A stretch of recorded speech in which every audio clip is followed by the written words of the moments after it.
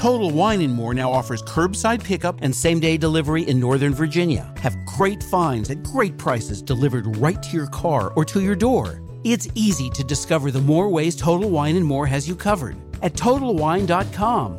Total Wine & More now offers curbside pickup and same-day delivery in Northern Virginia. Have great finds at great prices delivered right to your car or to your door. It's easy to discover the more ways Total Wine & More has you covered at TotalWine.com.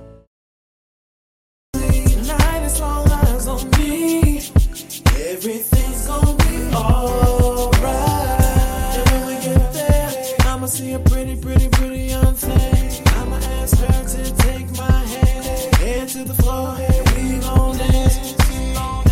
And when we get there, best believe we're gonna do a two-step. Ain't no drama in here, so don't stress. Step to the right, then side to the left.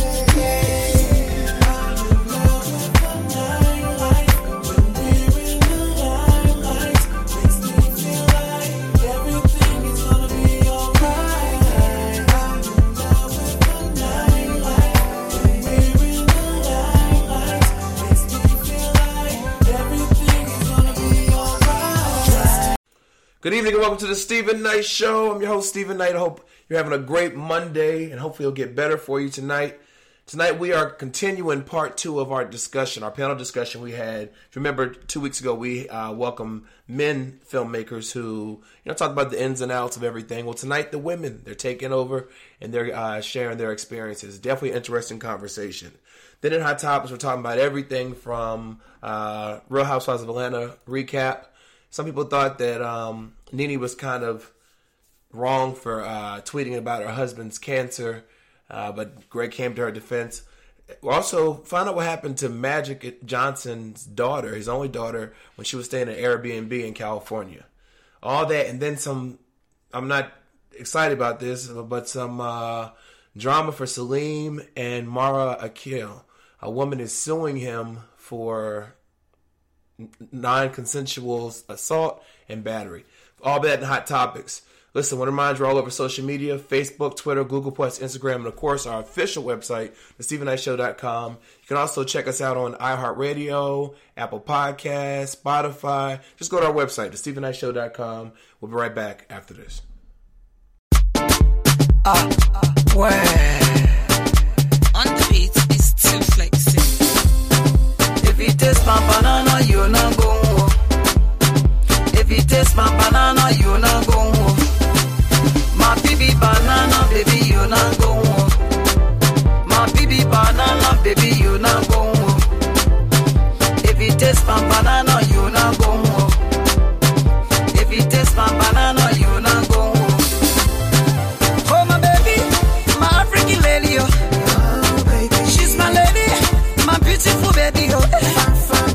Oh my lady, my African baby, oh, eh. Oh, baby. She's my lady, my fan sweetie, oh. Sweet, baby. See, I get the banana, a sweet banana. I get the banana, my big banana. You will like my banana, titi, sweetie banana. Oh my baby, fun baby, oh, eh. Oh my baby, my sweetie baby, oh, eh. Oh my baby, my fun baby, oh. So I say, I will give it to you, sucker, sucker. I say, sucker, I will give it to you, my sucker, sucker. You will take it, sucker. If you taste my banana, you not go. If you taste my banana, you not go.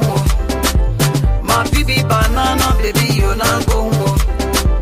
My baby banana, baby, you not go.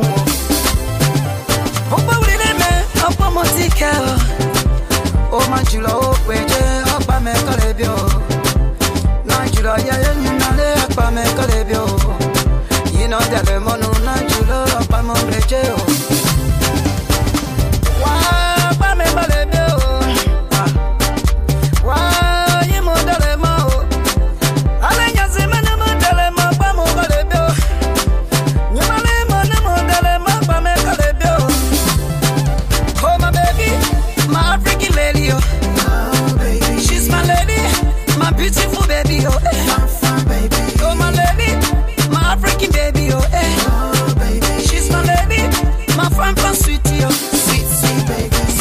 the banana, a sweet, sweet banana. I get the banana, my big, big banana. You will like my banana, titi, sweetie banana. Oh my baby, fun, fun baby, oh eh. Yeah, you will it, yeah. Mama will it, ah. Yeah, you will it, you know that I'm your male, ah. Yeah, you will it, ah. No, you will it, yeah, you will it, ah. Male will it, you male, oh. If you taste my banana, you not go home. If you taste my banana, you not go home. My baby banana, baby, you not go home. My baby banana, baby, you not go home. On the beat is Two Flexing.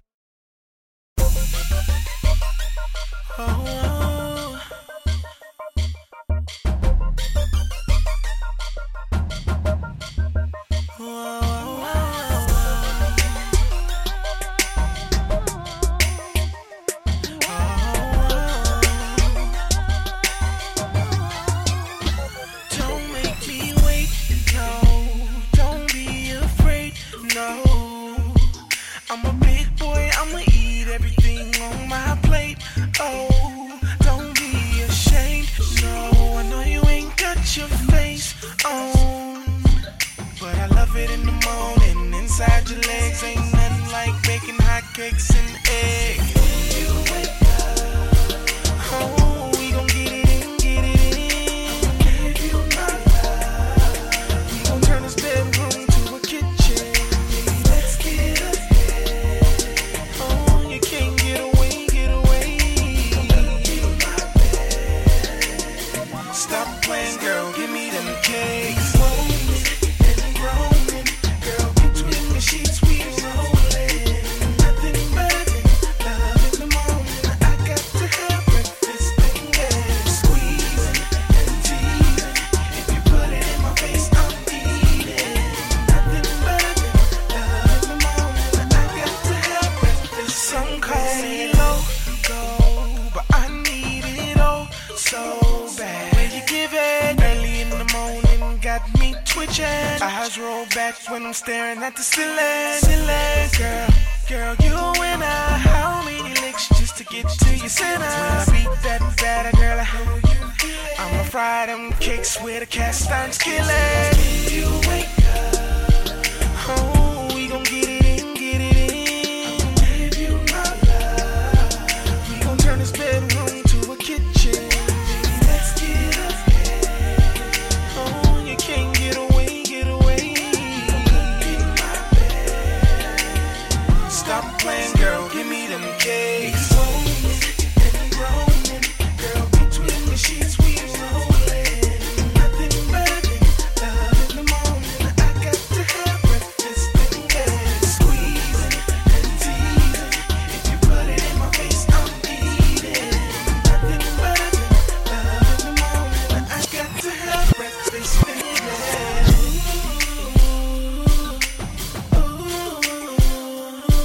Baby, I could go hard like this all day. It feels so good when we shake and bake.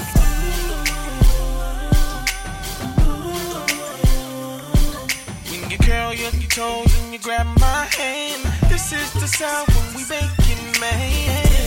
Wake up, oh, we gon' get it in, get it in. Give you my love. We gon' turn this bedroom into a kitchen. Let's get ahead. Oh, you can't get away, get away. In my bed. Stop playing, girl, give me them cakes. And growing, girl, between the sheets we rolling. Nothing but love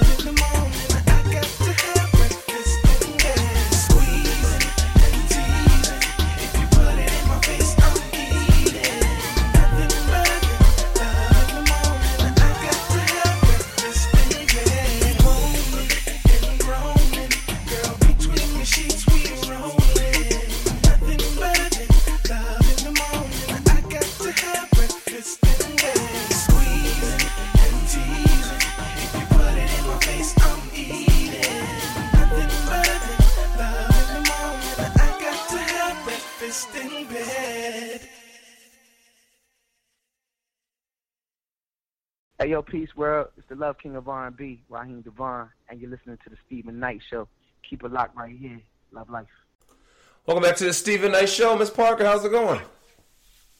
Happy Monday. How are you guys doing? I cannot complain. How was your weekend? You were in LA this weekend. How was that? Yeah, I was in California for our corporate Christmas party and ended up spending some time with my dad and some family and friends. So had an amazing weekend. It was really good. The party was great. It was in Newport Beach. Okay. If you know anything about Newport Beach, it's really the wealthy area, Huntington Beach, Laguna area. So it was on the yacht. It was really nice. Nice. It went all out. We had a great time. You look nice. I saw the pictures. You look really nice. Yeah, she looks real good. I appreciate that. I had to show out a little bit. It was on the yacht. So. I saw you. You won't play with her, huh? Exactly. My weekend was kind of low-key. I didn't really do too much, but this weekend I had stuff going on, so I didn't mind it at all. How was your weekend, Chica? I worked. I was on set filming, and we wrapped 2:30 last night, and I basically kind of left the set and then went to work, kind of, sort of. So yeah, that's the hustle I'm on. I hear that. Well, I want to make an announcement. We've been talking about our the Stephen Knight Show Christmas Kindness giveaway. If you go on our Facebook, we have a foundation page, or whatever it's called. Is it called a foundation? There's a page on there. You can go to my page or the Stephen Knight Show page for a link. We can go to our website. Pretty much what we're doing. Go ahead, Ms. Parker. It's called a fundraising page. Fundraising page. That's what it is. Thank you. So what we're doing, what you want to talk about, Ms. Parker? No, go ahead. Okay. So, back in 2011, our first season, we started the Stephen Knight Show Christmas Kindness giveaway. And over the years, we've given to families, Angel Tree Network, different charities and organizations.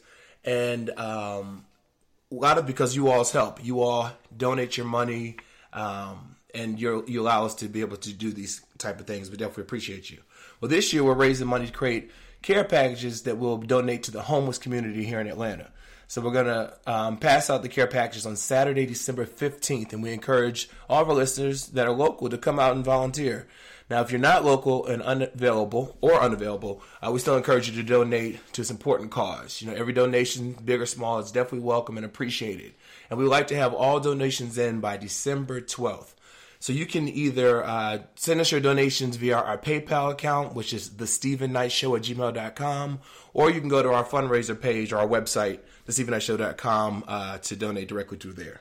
We definitely appreciate you and look forward to this event on December 15th. And we will be posting pictures and everything so you can see the fruits of your labor. So we thank you in advance.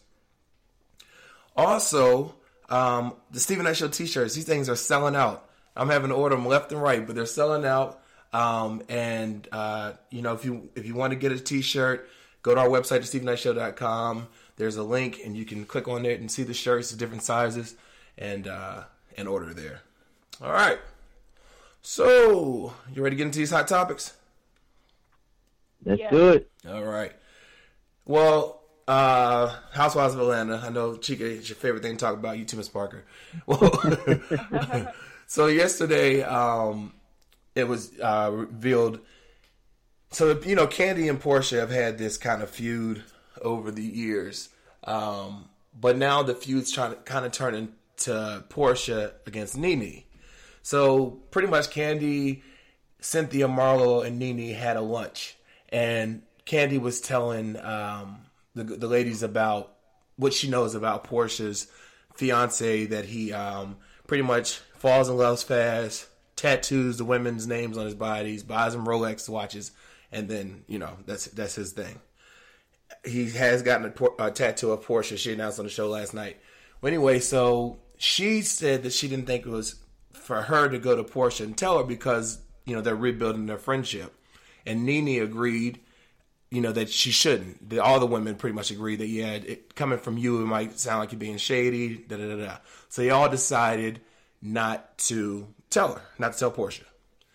Well, Candy hears through the grapevine that Portia knows and is mad at Candy. And so she assumes it's Nene who told because they're the closest out of the group. The other women are not as close with Portia, so she didn't think she would tell. So they had another lunch, and Candy kind of confronted Portia and was like, this is what happened. I didn't want to say anything, whatever. And Portia's whole thing is you shouldn't be going around talking about my man. You hate it when people talk about Todd. And Nene denied saying that she told Portia. Portia said that Nene told her, and Portia saying it's the editing, the way it may have been edited. Right after Nene denied it, Portia said Nene came to her and said she probably didn't want to tell you because of you all's relationship. So the fans are reacting on social media, of course, and saying that they think that Nene told and Nene's shady for telling, da-da-da-da-da. So that's that. Well, another thing that happened, and I didn't see this on the show, but I was reading about it today. So Nene tweeted, Greg, he's battling cancer. She tweeted, hold on, I'm sorry. Let me get the tweet right.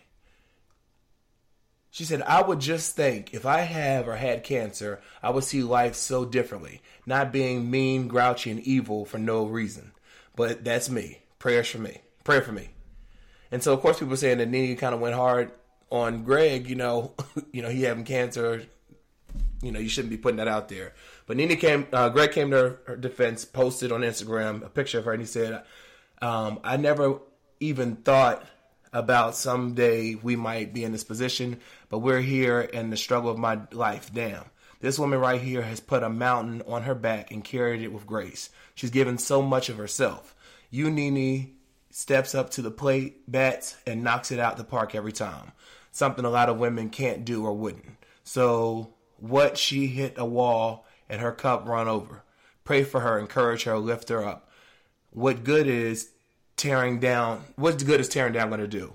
I'm not bed-stricken. I'm not dying of cancer. I'm kicking cancer's ass. So, one, do you think that, what do you think about the whole Portia, Nene,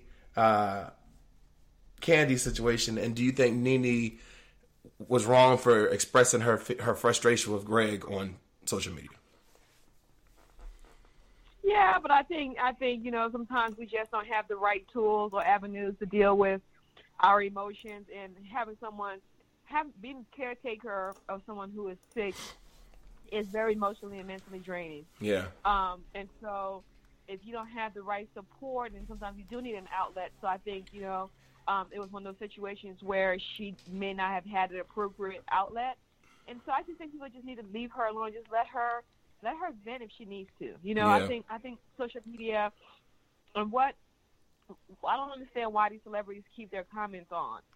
Yeah, you said that. You don't need to have these people giving you their feedback on what they think about what's going on in your lives.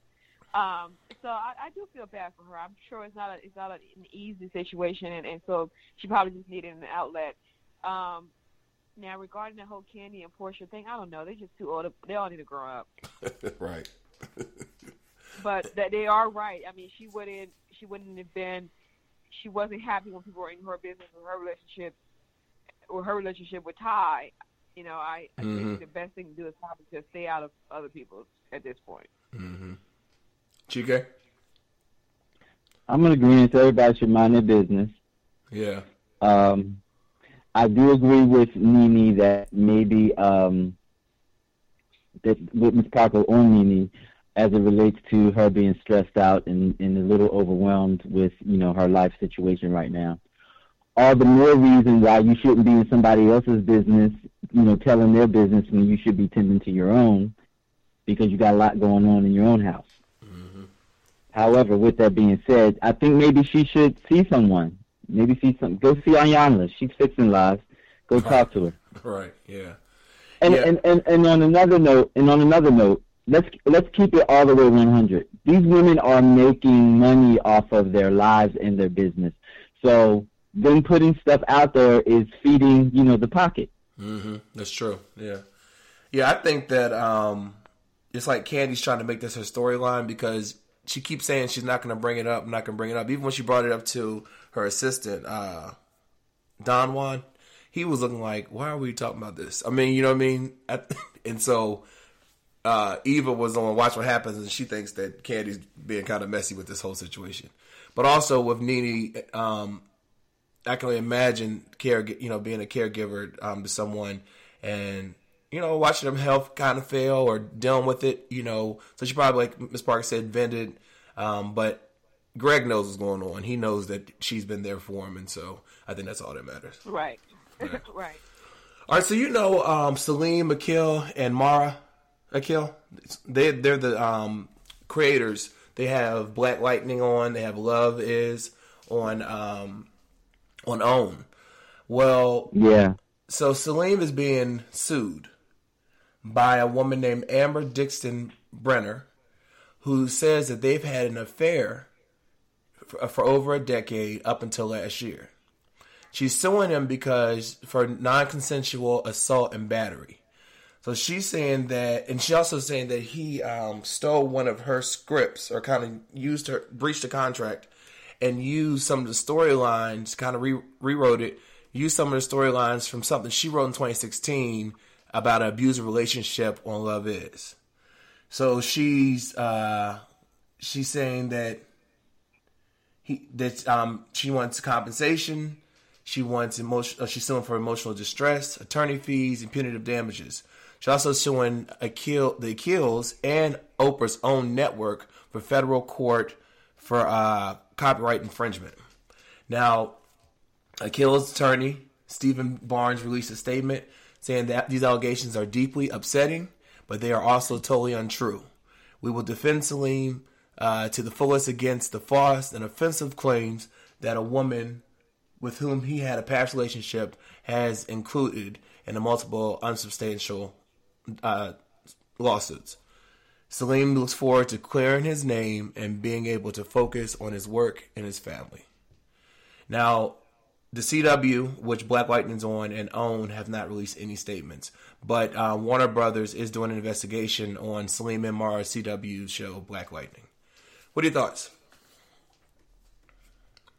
That sounds like a whole lot of mess. So a woman he had an affair with is now saying that it wasn't consensual. It's a lot. I mean, I hope hopefully they can work it out in court and everybody. It's just, I mean, it's not something that I can comment on because the details are not something that we're privileged to. So, I think that the courts just have to work it out and hopefully everything works out.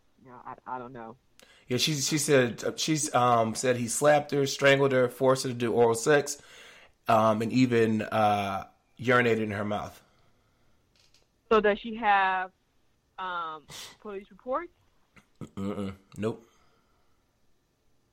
Yeah, I don't know. To me, it's like a lover's scorn. I mean, it seems like if they did have an affair, I don't know. Like you said, we still have to see how it plays out. But it seems like, why are you coming out with all this now? You know what I mean? I mean, it was last year, but still, I don't know. What are your thoughts, Chica? I mean, I kind of think the same thing. Sounds like, something didn't go someone's way and someone got upset. Yeah. But, in this whole creating and writing and, producing, the things that they produced, if she did write something and you did copyright it, then the proof is in the paper. Yeah. I mean, the proof is in ink. So if that's the case, then it should easily be proven. But if it's something intellectual, like something that maybe they shared in Pillow Talk, and he happened to take it and run with it, and he had the vehicle and the means to do it, there's nothing you can do about that. That's true. That's true.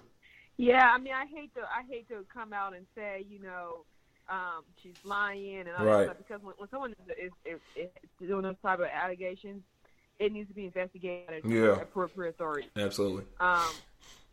So I definitely don't want to go there, but I think that if it is a lover scoring situation, I'm hoping that the police and investigators and people who are involved are able to look into that and somehow be able to figure it out and clear his name so he and his family can move on. And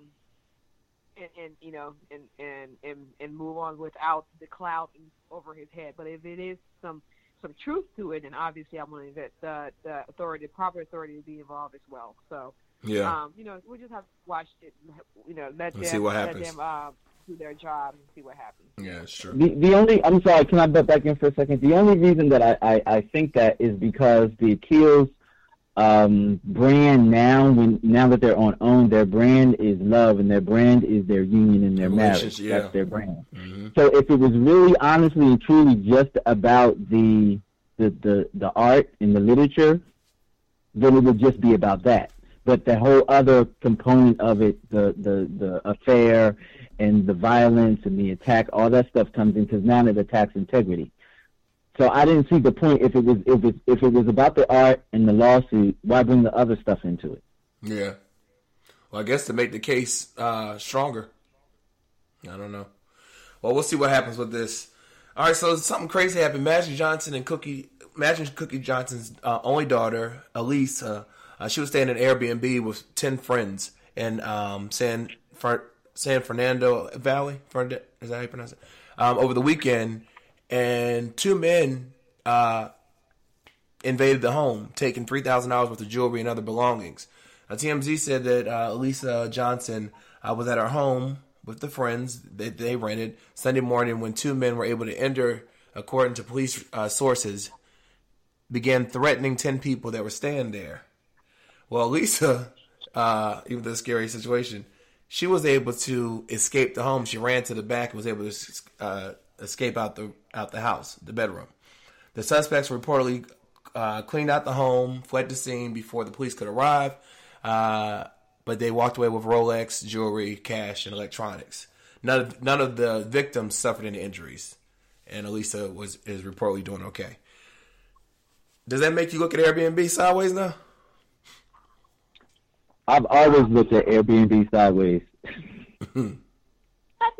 I think things can happen anywhere, anytime. These days, anyway. We just can't live our lives in fear. Things are always going to happen. There's always going to be crime. There's always going to be everything. There's nothing that is safe and soundproof.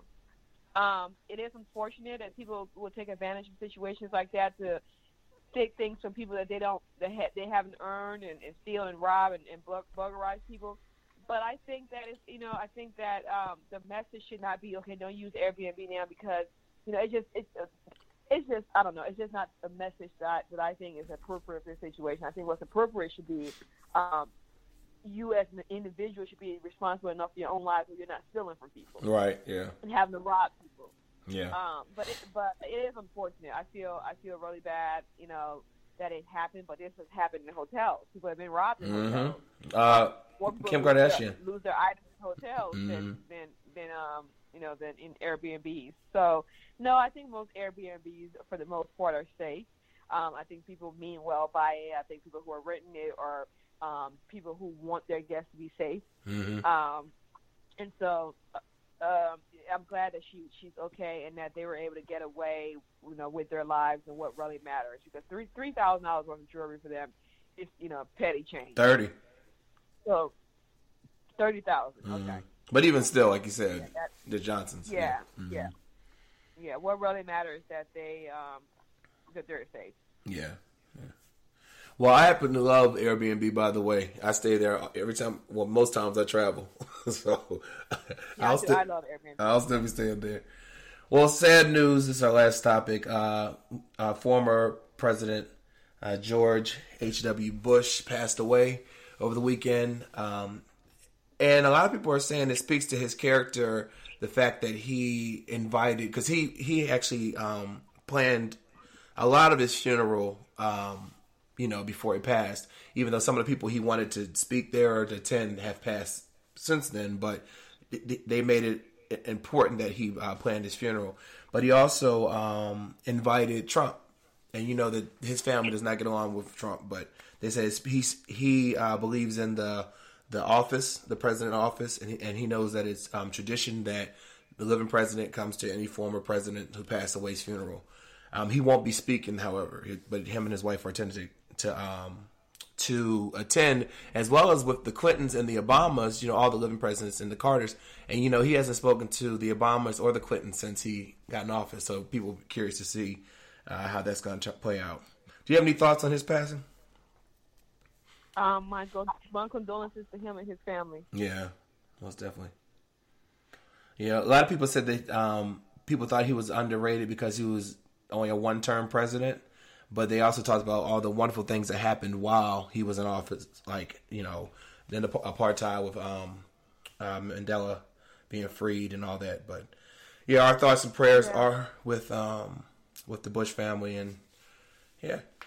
I wanted to mention something really quickly though with the View today. I just saw the clip of Megan and Joy. Joy went off. Having an argument about it. Yeah, I haven't been able to catch up on it. Like I got back this morning and trying to catch up with sleep and everything else. Right. But I saw the clip and it seemed like Joy was expressing herself. Yeah. That most of the policy that he implemented during his term regarding the environment, which Joy is very passionate about. Right. That President Trump is now trying to reverse those policies. Yeah. And then Megan just went off. She's like, Right. I don't want to talk about Trump. How you gonna tell a grown person what they can't talk about? That's what I didn't understand. Joy looked pissed. Usually she jokes a lot, but she looked really pissed with that. All right. Well, listen. Thank you so much for Hot Topics, and Ms. Parker, have a great week. Chief K, I'll see you in movie reviews. Yes, sir. All right. Right back after this.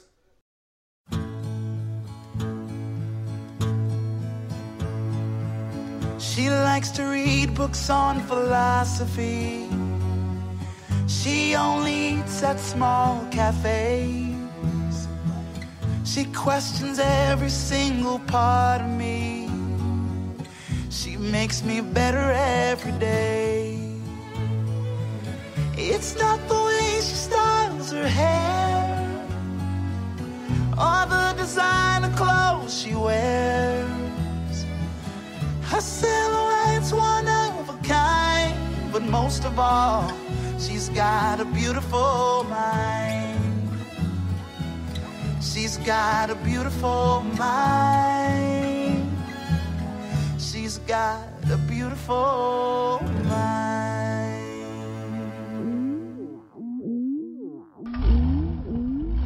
So many girls I see are wild and lovable, but I'm looking for my queen, my Claire Huxtable. The black American dream, it sounds so wonderful. The only thing I need, my Claire Huxtable. My Claire Huxtable.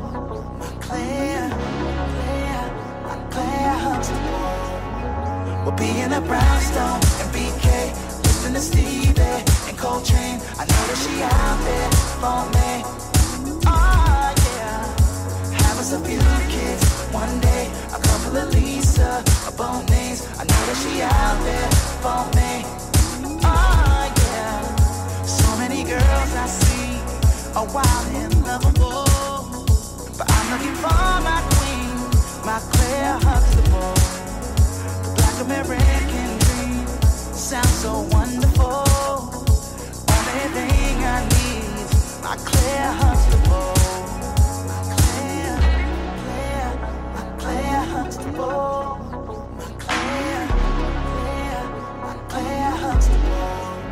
My Claire Huxtable. My Claire Huxtable. Be in a brownstone and BK, listen to Stevie and Coltrane. I know that she out there for me. Claire Huxtable. Have us a few kids one day, a couple of Lisa, a Bonays. I know that she out there for me. Claire Huxtable. So many girls I see are wild and lovable, but I'm looking for my queen, my Claire Huxtable. The black American dream sounds so wonderful. Only thing I need, my Claire Huxtable.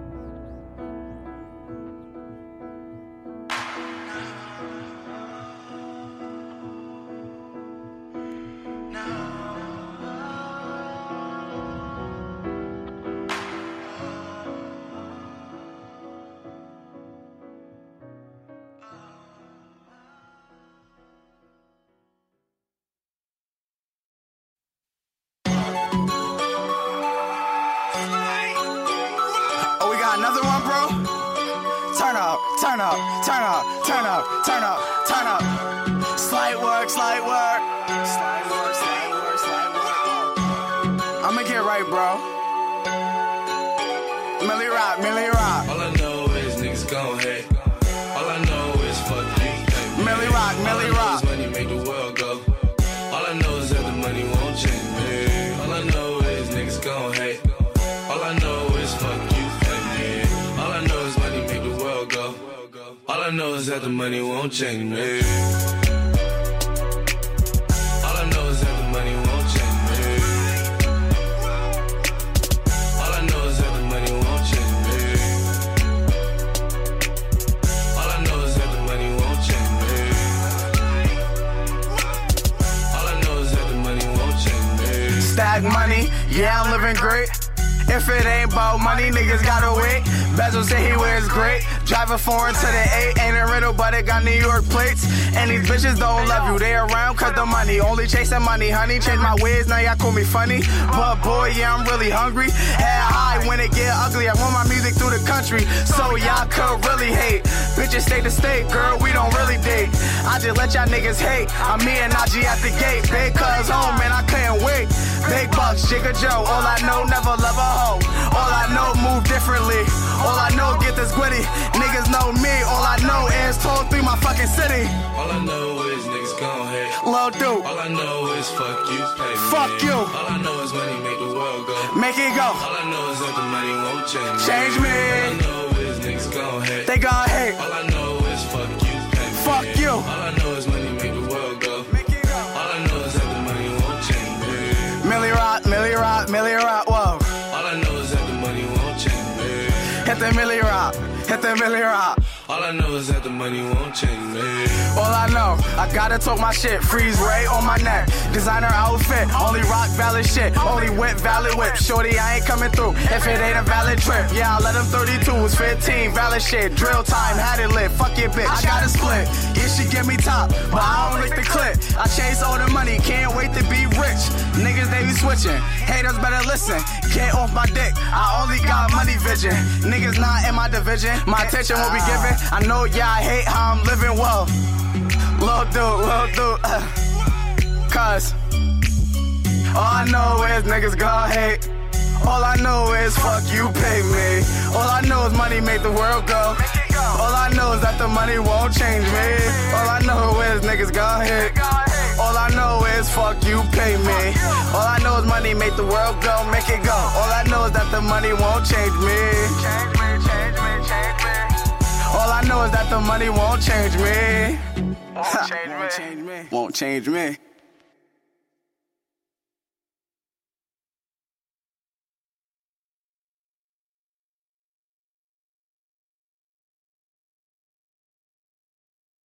All right, what's going on, y'all? This is Ricardo Grim haunting the airwaves right now. You listening to the Stephen Knight Show. Hey, don't go to sleep without saying your prayer. Welcome back to the Stephen Knight Show. Now, a few weeks ago, we began this two-part discussion about the ins and outs of filmmaking. If you remember, in part one, we welcome a panel of men. Well, tonight it's all about the ladies and their perspectives. So first, I'm going to start by introducing our panelists. And ladies, I want you to all answer for me one question. What's your favorite movie and why? I know it's going to be a little difficult, but let's see what we can come up with. Let's start off with Tiffany Yancey. Welcome back to the show. How are you doing? I'm doing great. I had to go first, right? You had to go first, right? What's your favorite? Thank you so much for having me back on the show. Thank you. My favorite, I would say, one of my favorite movies, the '90s classic, is I love Boomerang. Oh yeah. Because I love that because I'm a rom-com type of chick. That's that's the industry, the genre that I write and produce. And when I saw that film in the '90s, I was like, "Oh, that is like the life that I want to live. Like I want to be Robin Givens." Yeah. So, and I love how that perspective and the flip with the dog. I mean, I just love the movie. So that was and it was funny. It was a funny love story. So Boomerang. All right. And next up, Lania Love. Welcome back to the show. Thank you very much for having me back. We appreciate ladies. you. Hello, gentlemen. I'm a come up a little bit to the present in regards to a favorite movie. I have a whole bunch of old movies that I love, but a new favorite of mine that actually Chike and I went to go check out, Bohemian Rhapsody, the story of Queen and Freddie Mercury, which was awesome. The cinematography was awesome. Nice. The actors were awesome. Like when I told you they picked the right people for that, and like it was amazing. The guy who played Freddie Mercury, like I so enjoyed it, and the recreation of when they did the Live Aid concert was just spectacular. So that's my movie. All right. Oh wow. See that. Okay. Then we have Isabel Montello. Is that correct? That's it, correct? That's Montello. correct. Okay. Welcome to the show. Welcome your first time on here. What will be your favorite movie? Thank you, Stephen. Thanks for having me. I'm very excited to be with this talented panel you've got going on here. I appreciate you. Thanks. Well, my favorite is the first foreign film to win an Oscar for Best Picture category. Okay. Which is Life is Beautiful. Nice. Yeah, and the reason I chose that is because, I write comedy, but to make a comedy from something so horrific as the Holocaust is just, to me, just brilliant. I was like, laughing and crying literally at the same time. Wow. So, like, in 1 minute I was crying, 1 minute I was cracking up. And no film has ever done that. I mean, I've been laughing but not crying. You know what I mean? Or I've been crying and not laughing. So just to me, and to me, that's the quintessential when you can make someone provoke an audience to do those things all in one movie. And exactly. and tap into history too. The tragedy of the Holocaust and all. So I thought, Roberto Benigni did such a great job of directing and acting, and he won the Best Actor that year too. So that's my favorite movie. Nice. Okay. And we have Sherelle Hogan. Welcome to the show. Thank you so much for having me. Appreciate you. What would say your favorite movie is? Good company with the ladies. Yes. Oh, so I guess I'm a little different. I'm going to go all the way left. Okay. One of my favorite movies that I can pop in anytime was actually two, and they both happen to be musicals, is Chicago, is my all-time favorite, and then the follow-up is Burlesque. Okay. Only because it just mixes so creative. I love being a creative and not just sticking with, the same template, but being able to tell a story through music and acting, and it captivates you and you don't miss a beat. Yeah. So I just love those movies because, it's the story's just told through songs, and then it's told through regular acting, and it was just very creative. So I love both of those movies. Nice picks. All right, and then last but definitely not least, Rebecca Pierce. Welcome to the show.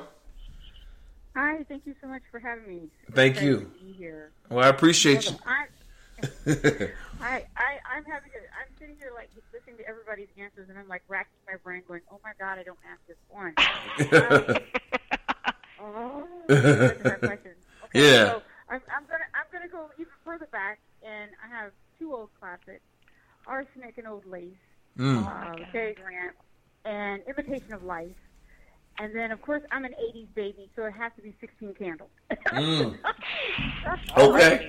Ooh, yeah, 16 Candles. Those films are, I could watch those Pretty in films. Pink, 16 Yes. Candles. Oh, my God, The Breakfast Club. I mean, The Breakfast Club. I could watch those movies all day long. Yeah, Fate of Fire, The Outsiders. Nice. So I love great storytelling, and like Arsenic and Old Lace with Cary Grant, Gary Cooper. Cary Grant. I always get the names mixed up. It's just, great writing, fantastic acting, and just delivery, and of course, Imitation of Life. I'm talking about, of course, about the 1958 version. Just great storytelling, and that's what I'm a fan of. Great storytelling. So. Nice. Well, thank you, ladies, for all being here tonight. We definitely appreciate you taking time out your schedule. Filmmakers are very busy people, so thank you. No problem. Yeah, no problem. Now we have our very own Chike Evans on tonight as well. Chike, you said and participated in our first part of our discussion when we had the gentleman on. How do you think it'll be a little different tonight from the ladies' perspective? I know you know most of them. I don't know. This was kind of part of the reason that I wanted to do this, because I wanted to see what the difference would be myself. So I'm a little curious. Okay. Well, yeah, this is like an experiment. I'm sorry. It is. No, it is. So you're saying we're lab rats? Sorry. No, I'm just kidding. Well, one thing Chicky has always said, and I asked the gentleman this a couple weeks ago, is that he said over the years that he finds that a lot of times indie films are more, especially new indie films, are more entertaining and more in depth than a lot of majors, because they're not having to go back to the powers that be, walk all this red tape. And step in as you want to. How do you feel about that? Do you feel that is the case in many cases for indie films? I mean, yeah, me, I do. I do. I feel when you're indie filmmaking, you don't have to answer to anyone. You get to make the movie you want to make. Right. I mean, it's just harder because you have less money, but you definitely get to. I'm working now on. I'm in pre-production right now. I'm producing a supernatural dark comedy called Death of a Fool. We start shooting on Monday in Miami. So nice. I'm having a ball, and the writer's the director, and he's also the EP, and he's but we didn't have to change anything. We only changed stuff that he wanted to change at the end of the day because he didn't think it worked. Blah blah blah. But you definitely have more flexibility, and good and bad. You don't have to worry about having the star names and the star power. I mean, it's good to have star power because then you know that you're going to definitely sell the movie. But we have the local stars. We have a lot of Latino stars because he's Cuban, I'm Cuban, and so we have a lot of local Latino stars from Miami. And so we're really, really excited because now we're exposing the American audience to this whole Latino cast that people don't see, often. So it's really exciting. I do think we have a lot. I mean, what Hollywood movie would make an all Latino cast? It just wouldn't happen. That's true. That's very true. Very true. Yeah. So we're doing that. So I'm really excited about it. And just so you know, girl power thing behind the scenes, 50%. And part of this is because of me, and part of this is because the director is just awesome. He's a 30-year-old young guy, just super open. 50% of the cast and crew is female. So nice. I'm very excited about that. Nice. Very nice. Very nice. To piggyback on what Jezebel just said. Even though we don't have the funds, and this is Linnea Love, even though we don't have the funds to bring in what they would consider A-list celebrity, when people come on to a project, especially an independent film project, all of them are celebrities because they're investing their time, because we're 9 times out of 10 unable to pay them because we are independent. We have to channel that money into other areas, so we have to. It's like you have to compromise in certain areas when it comes to doing certain things, and I know that not only from dealing in other people's projects, but with my own project, and finally being able to say to myself, I'm not waiting on somebody to give me anything. I've been rejected from here to Mount Rushmore, and I said, you know what? The way that I want to see myself in the roles that I know I'm capable of playing, I'm going to create that. And that's what I did with my film Providence. And I am the EP. I'm the star of it. And I came out my pocket 100%. My director is awesome. My cinematographer is awesome. And everybody that helped me put that together is awesome. And we worked hard. And, I mean, I had more hats than that, because we didn't have a full crew. I was my caterer. I did our craft services. I cooked every weekend for my cast and my crew. I made sure that they ate. I made sure that if somebody needed a couple dollars, I got you for your travel, depending on where you came from. But at the end of the day, I don't want to waste nobody's time. So everybody is a star, and you will get treated the way that you would expect to get treated on a high-top motion picture that's being able to pay you. But I'm going to act like I'm with Warner Brothers or Paramount. That's right. Because I'm going to make you feel like you are that. So that's my tidbit on that. I completely agree. I had to piggyback on that. This is this is Tiffany Yancey, and like I said, well, two people worked with me on my first project, Love 'Em or Leave 'Em. Miss Linnea Love that played my ride or die chick in there, and Mr. TK Evans. And I definitely say being an independent filmmaker gives you a sense of just freedom to create your vision, the idea that you have. My film is a rom-com that definitely pushes the envelope. It's about a woman who meets a guy that has a little penis. Now, what movie that, out here, I'm just saying, like, I had the idea, and you should have talked about that during Gentleman's Hour. Okay. Yeah, right. Oh, Lord. I have a small penis. What's it like? I didn't crush their ego, but I'm just saying, writing film from a woman's perspective is my passion and my purpose. Because if we can't tell our stories, who can? You know what I mean? And these are things that I talk about with my girlfriend, and from a funny perspective. So when I had the idea, I said I'm going to do it, and like Linnea said, I'm the writer, producer, star, caterer. I mean, any and everything. You wear so many hats because this is your passion, your project, your love. And if you're not in this thing because you love it, then you don't need to be doing it. And because it's so much work, but the result is definitely worth it. So, and from me doing that project, I didn't know how to write a screenplay. I didn't know how to do form. I didn't know anything. But I just wrote it, and we just did it. And we put it together, and it won. And I was just like, okay, you know what, Tiff? We can do this. And so now it inspired me to keep writing, taking more classes, because I want to tell, stories from a woman's perspective that no one else can tell. You know what I mean? So it definitely gives you a sense of freedom. And it's like I said, it's a lot of work, but there's a lot of reward in it too. So that's right. I'm grateful, and I'm grateful for all the people who, like I said, Linnea and Chike. I gave the script. It was like, okay, let's go, let's make it happen. So I mean, when you have, like I said, it's not just about yourself; it's about the people surrounding you. That's and right. doing it as a collective, as an ensemble. It's just like you sharing, all the rewards with the people who help you build it. So most definitely. Right. Let me ask a question. I know that with the gentleman we talked about budgets, and we know independent films, sometimes the challenges are coming up with the budgets or working around that. How has technology allowed you to be able to make these projects and not necessarily need the big budget that you maybe needed previously? I think, this is Tiffany again. Excuse me, I'm getting over a cold.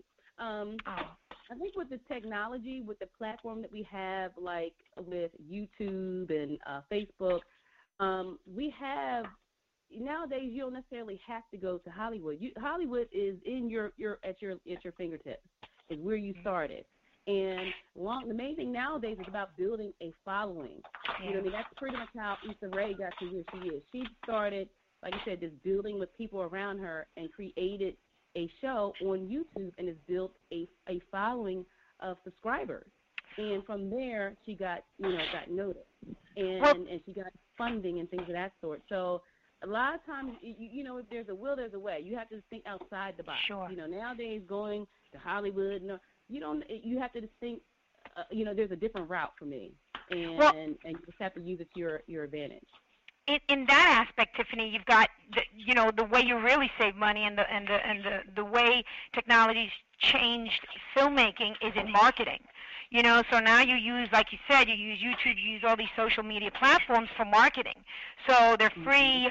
You can put together a quick trailer. If you have to, if you're desperate, you use iMovie, you put it together, and you've got all these marketing tools that you never had before. That you literally had to put an ad in the paper, and you had to, who can afford a commercial? You know what I mean? So that, as far as marketing, it's like, besides, needing to come up with money for festivals and, which is part of marketing, that part has really saved indie filmmaking a lot of money. Because even back in the day when they were still making independent films on 60mm, 8mm, there was no way to market. Like, nobody saw it. Nobody knew what was happening. Nobody saw it. But now we have all these platforms where we can just say, this is what's happening. This is what we're showing you. Here's a clip. So it's really good when it comes to marketing. Most definitely. Absolutely. Definitely. Yeah, definitely. And just as when you say marketing, that is the main thing that I have learned in this journey of filmmaking is marketing. Yeah. Is key, because at the end of the day, we're creating a product to sell. That's and right. If you don't have a following, if you don't have an audience who wants to see that product, it just gets, you know what I mean? I mean, it's great to go to film festivals and things of that sort, but then after that, then what? You know That's what I mean? right. So what I've learned, and anybody I would tell moving forward, start up marketing. Like what I'm doing now, my next series I'm working on now is called The Introvert Life. And I started an IG page, just posting funny memes about being an introvert and building up my audience. And I'm slowly now going to monetize that. So I'm going to use that as a way to bring in income. So then when it's time for me to shoot my pilot, I have money and I have an audience who's ready to see something that is a niche market. So that's what I would tell any filmmaker. This is what I've learned personally. Okay, start with, like I said, marketing, find a niche. Whatever your film is about, find that niche and start marketing now. Create a blog, do an IG page, and just start building up that interest. So when it's time to drop that trailer or time to drop that pilot episode, you already have people who are already interested in it. Yeah. That's right. So that's right. Marketing is key. It's like this is a business, and it's like I said, we're creatives. We're creatives, but we're selling a product. Business. Yeah, we're selling. This is a film business, and I've learned this is a business, and you have to learn how to make money and be smart. So you have to learn, all aspects of it. So most definitely. For that being said, that's just what I've learned so far, and I would tell that to any filmmaker, starting out doing this. Most definitely. And I know that, Isabel, you talked about the fact that your new film you're working on has a predominantly Latino cast. And, we saw a movie like Black Panther. We saw Crazy Rich Asians. And it kind of broke that myth that people of color don't bring people to movie theaters because of the numbers. That's right. How important are movies like that, even though they're not indie, but the fact that they brought out just a diverse group of people, how important is it to today and where we are in this era? Well, I mean, for me, it's important because I want to see me and my surroundings and my, my background and my life on the screen, and whenever that doesn't happen, it's annoying as hell. Yeah, it is. So, so you got to be a producer and you got to be a writer. I'm a writer too. And you got to write the story, write your own story, write what you want to see. And it's super important because there's always somebody out there that sees it and goes, oh my God, thank God they did this. I'm telling you, there's always an audience for everything. There just is. And so we have to put it out there and, like, build it, they will come. The famous saying from, what's that movie with Kevin Costner? Field of Dreams. Field of Dreams. Build it and they will come. If you build it, I'm telling you, the audiences will come. And that's why, even though those movies are big budget, it doesn't matter. The point is still that the audiences will come. It's not available. You got to give people a chance. That's why I really believe in it. That's why we all, as women, as Latinos, as African American, we have to get into that idea that we have to just do it and put it out there, and we have to, be confident in that people will come and see it. I'm confident. Most definitely. There's a lane. There is a lane for everybody. This is what there is a lane for everybody, and there is everybody is different in the sense of what they create. But there's a lane, and there are people who want to see what you're doing, and they're interested in what you're doing and putting it out there. And because things like Black Panther and actually, which I'm Casanova Brown, because it was the LGBT, like things like that. When you're seeing things like that, when you get to see those things and people portraying what would be real life situations, you can relate. Because it's not contrived, it's not fake, and you're not telling me. You can't tell me as a woman of color if you are. I'm just going to use this as an example. A white person, you can't tell my story the way that I tell my story. That's right. That's exactly you it. You can't do that for me. I can only tell my story because I've lived it. I've lived in this skin. I continue to live in this skin. So you can't tell my story. And unfortunately, for people of color, they do not know how to tell our stories, and we have to fight like hell to keep telling our stories the way that they're supposed to be. It's authentic and it's genuine. Yeah, that's right. That's right.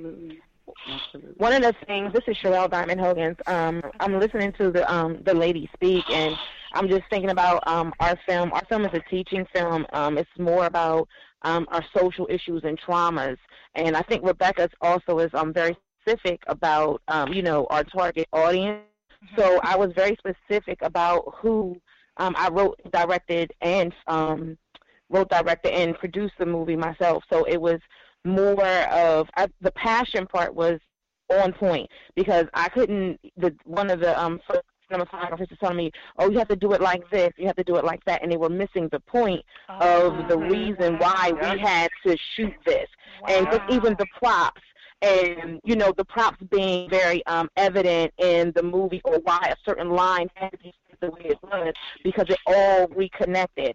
So our film was called A Family Affair, and it sort of was like, I forgot the movie, but it's just telling, how we followed 4 families throughout the day and how all their lives interacted and how it just escalated to a big thing. But it was a day in the life of 4 families, and the stuff that we live with, being a teacher, a nurse, a minister,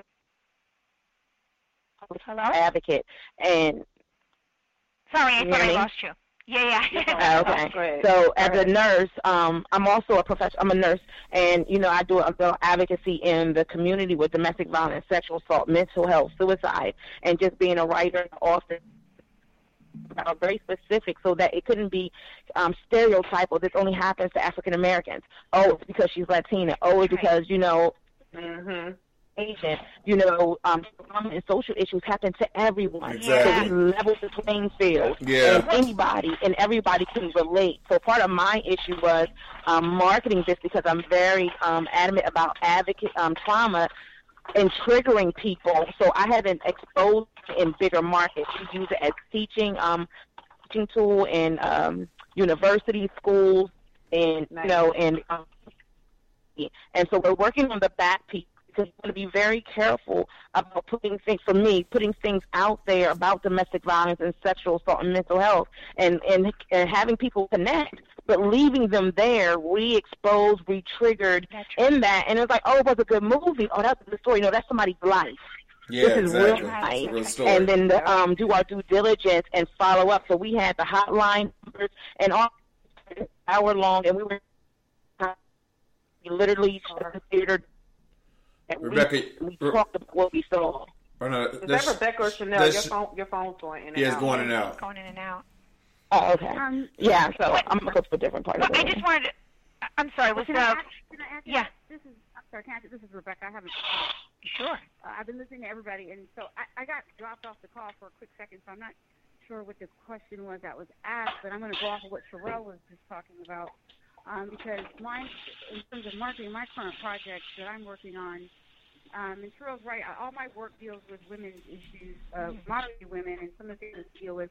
But my current project is even more difficult. I'm finding more difficult to market and to garner kind of support for, is because I'm a veteran of the United States Air Force. I served 6 years. Well, thank you. Well, thank you for your service. Yes. Thank you.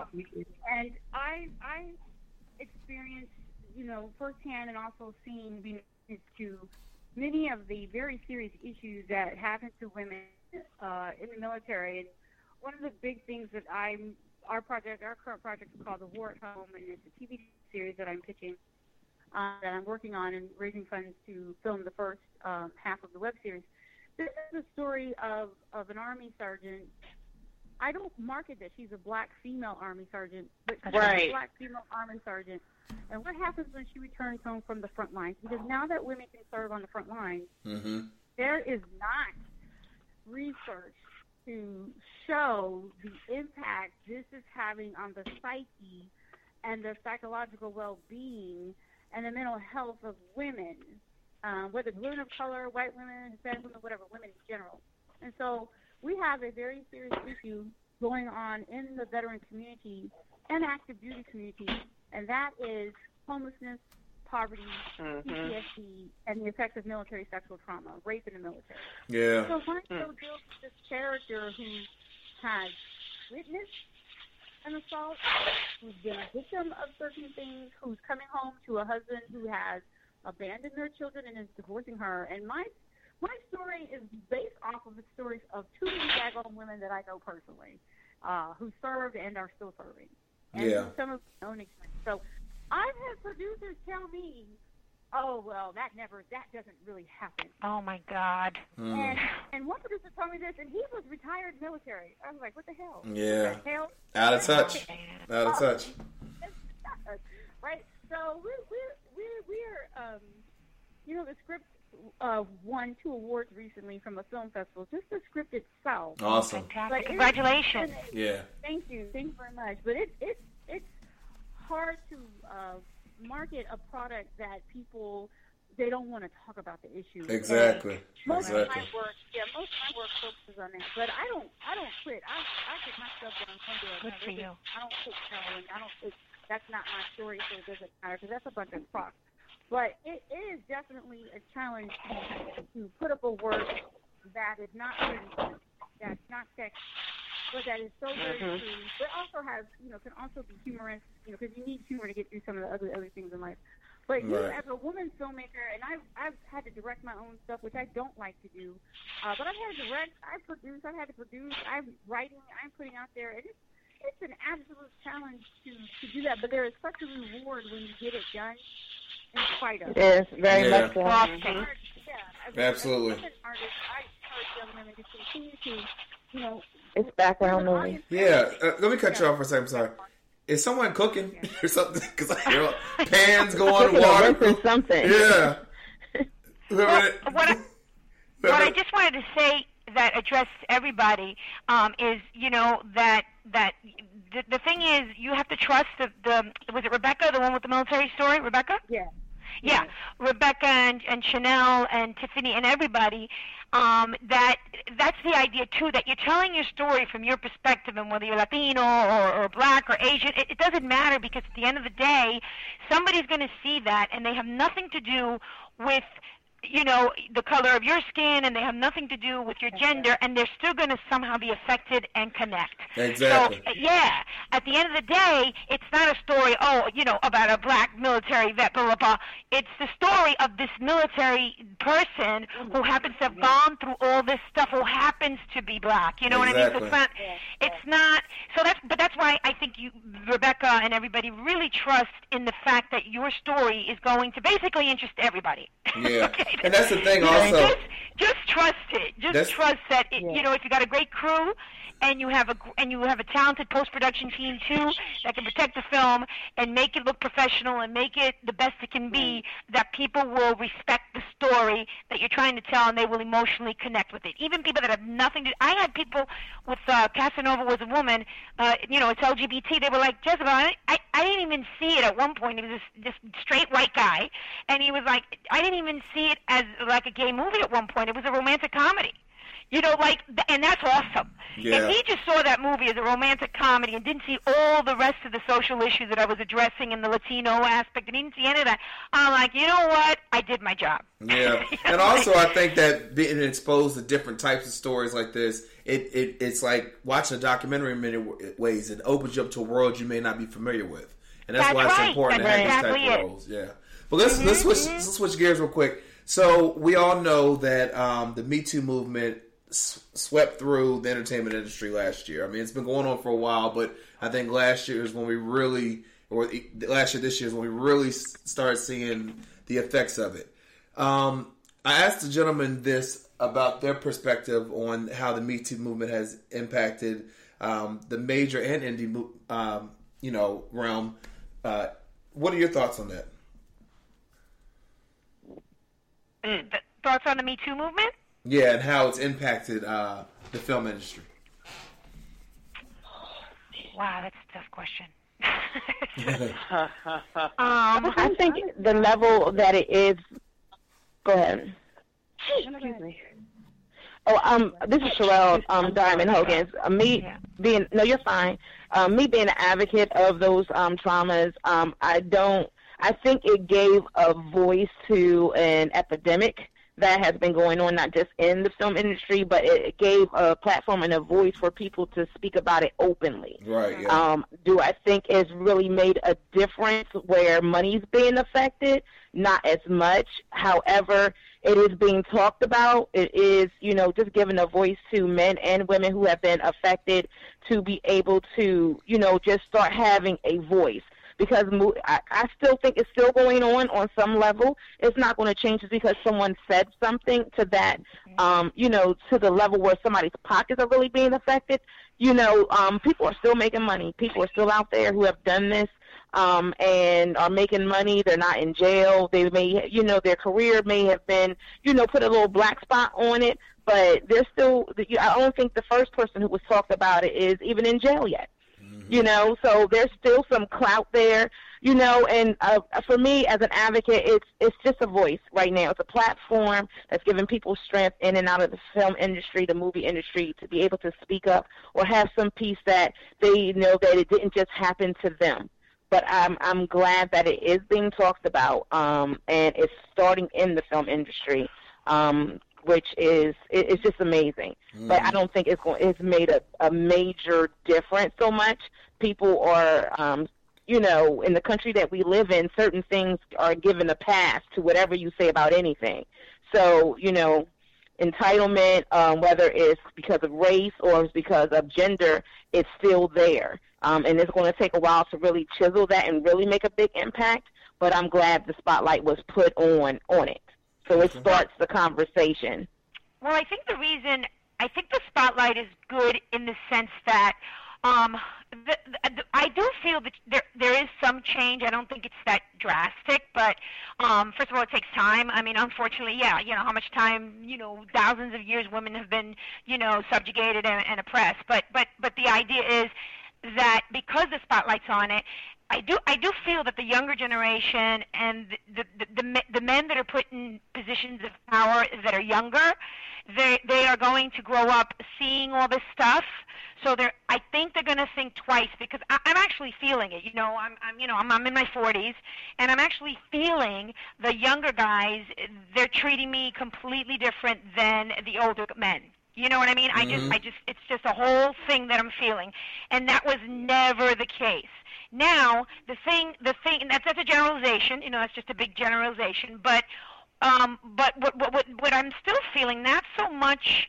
There's a power play, and there's the power position that men, like executive producers who are male, and they use their position to sexually exploit women. That probably is still happening, and it's probably going to continue to happen. But now I think they might think twice. Listen, I can't do this because, look what happened to Harvey Weinstein. You know what I mean? Right. I can't do this because look what happened to Bill Cosby. I mean, that was a different era. Those guys are in their 60s. You know what I mean? So this is different. I think the new generation is really growing up with visuals and different hashtags and different taglines. And I'm optimistic. Yeah. The only thing that I think hasn't changed is the level of respect. Not so much like using, trying to sexually assault women and accosting women. The level of respect that women still don't get.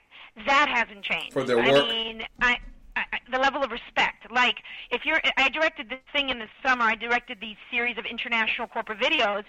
And, it's a constant thing, and I'm sure it happens with people of color and darker skin, and it's just, I had to constantly be, and then, I'm sharing this with you guys, and everybody's going to hear this, but I constantly be proving myself, this is the shot I want, this is it. Well, and then everything was a debate, everything was an argument. Let me tell you, if I was male and had a penis, there would be no debate, there would be no argument, okay? It's constantly trying to prove myself, and they were young. And I was like, oh, God. And my producer was in her 50s, and she goes, welcome to my world, Jezebel. This is like, I've directed things before, but again, they weren't all male, and they weren't all young, and they weren't, there is a level of sexism, not the kind that deals with sexual harassment, but the kind that they don't respect you. You're not equal to them. Right. So, that I do feel, and that hasn't changed. Okay. I agree. I definitely agree. Yeah. I mean, and you know what, girls? Just fight it. the hell with it. I think that's one of the positives of doing the indie film is to be able to be empowered to say that, like writing, producing, directing it. I appreciate your input, but the final decision lies with me, and we have to have that understanding. And then went forth, and because in my head, I know this thing from beginning to end. You are seeing in pieces, and you're not, you don't get it. But once the movie was out, they was like, I see why that happened. You have to be so passionate and put your foot down. These are my non-negotiables. I'm willing to listen to some things that may enhance what I need, but we shot our movie in 5 days. We shot 5 days, and we shot this film in 1 year. I wrote it, and I put it out in January. It's a concept. We started shooting in February. I had to release our first person who was helping us shooting it because our movie's about trauma, and he told me, oh, by the way, I'm a registered sex offender. Oh, what? Wow. So I had to deal with all that and start all over again, crush, no money, everything. And then he deleted purposely all of our shots. From 3 different cameras, he deleted everything. So it's very passionate. But again, even with him being in the wrong, it was that chauvinistic, sexism type thing. And I was adamant about starting over again. And we shot it in 5 days, and the movie is phenomenal. But I'm just really excited about it. But just you just gotta stand your ground. That's and true. the thing about just being able to own it and saying, okay, whether it's your money or your craft, I'm not negotiating the vision of this because I know the impact I needed to make. Yeah. I don't need it to be a feel-good movie that falls into the template, or you got to make them last 3 times, oh, we need this. When you have your vision to really go forth, you got to fight everybody and, not negotiate just to get it done because you're going to get a project that's done, but it's not true to what your original vision was. And you're going to be highly upset that you wavered, you negotiated. And no, not at all. Can I just piggyback off of what Chanel just said real quick? Sherelle. Can I just piggyback off of that? The one thing that I think is so important in what I've done with my project, I have been mama bear, and nothing gets done. Nothing gets put out there until I say so because I'm so protective of it because I've been done dirty, like, in regards to what she just said, like people will do you dirty. And I went through it and I learned who was there for me and who wasn't during this process. I learned that. And those people who acted like they were and they weren't, they ain't never got to worry about me again. My thing is, if I ask you and you say you're going to help, if I feel like you're hindering me, that's a problem. And I felt sabotage and I felt hindrance during this process, but I fought through it.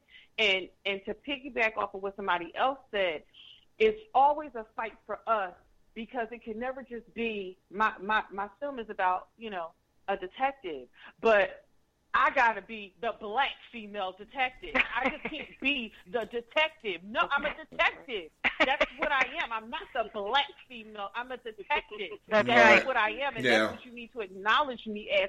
And that's what we as women, we have to fight for that. Just like somebody said, I gotta fight because I'm telling you that I'm a I'm a high-ranking officer in the Army. That's what I am. Why do I have to tell you I'm a woman? You see I'm a woman. You see that already. I mean, it's so true. I just feel like, going back to the Me Too and men. I'm sorry. Yes, of course. My background, I'm a 20 years English teacher. I've been teaching English literature and composition for 20 years. And I've learned to say, with my military background and this being in the classroom, and particularly in light of this Me Too movement, who's the expert in the room? I am. Yeah. I don't tell you how to do your craft. Yep. You don't tell me how to do my craft. We did a film 2-3 years ago called Black Wall Street, The Money, the Music, the People, and that film was based off of my best-selling novel, Murder on 2nd Street, The Jackson Ward Murders.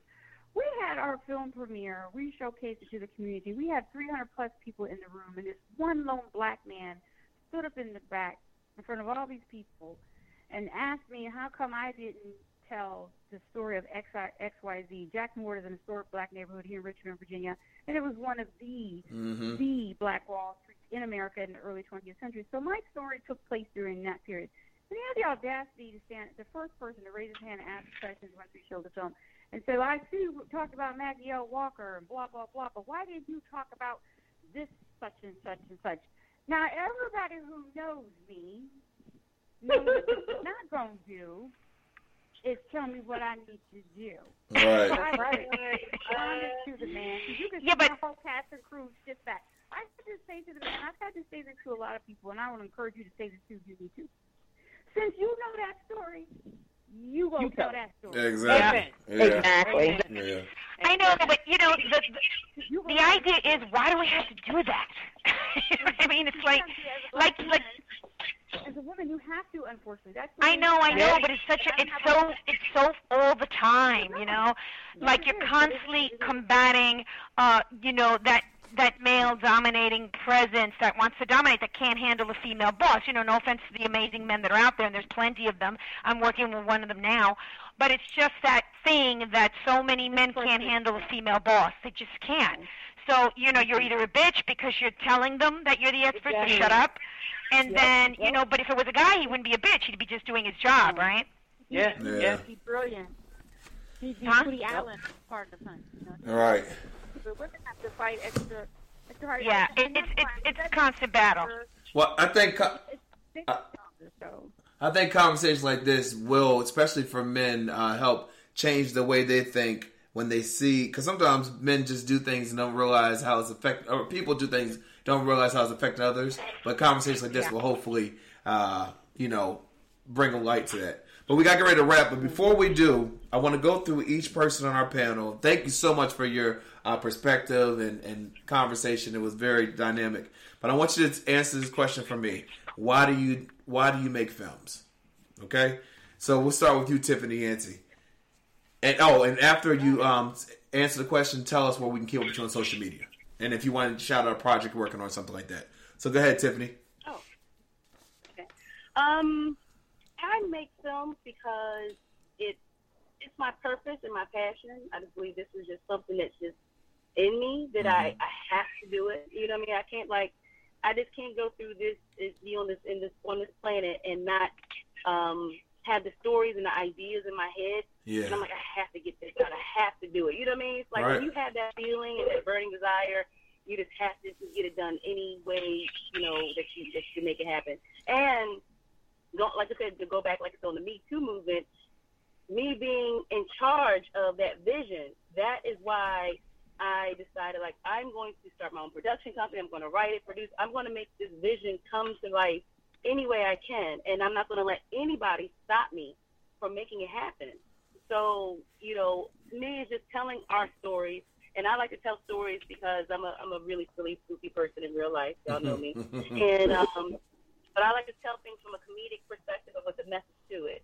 And it's just fun. I love it. I really just love it. I mean, you on it's like it's nothing, it's just the best thing in the world. So when you have something that gives you that much joy, you have to do it. It's not you being miserable. So that's why I'm a creator, I'm a filmmaker, and I pursue this wholeheartedly. Right now, my film, Love 'Em or Leave 'Em, is on YouTube.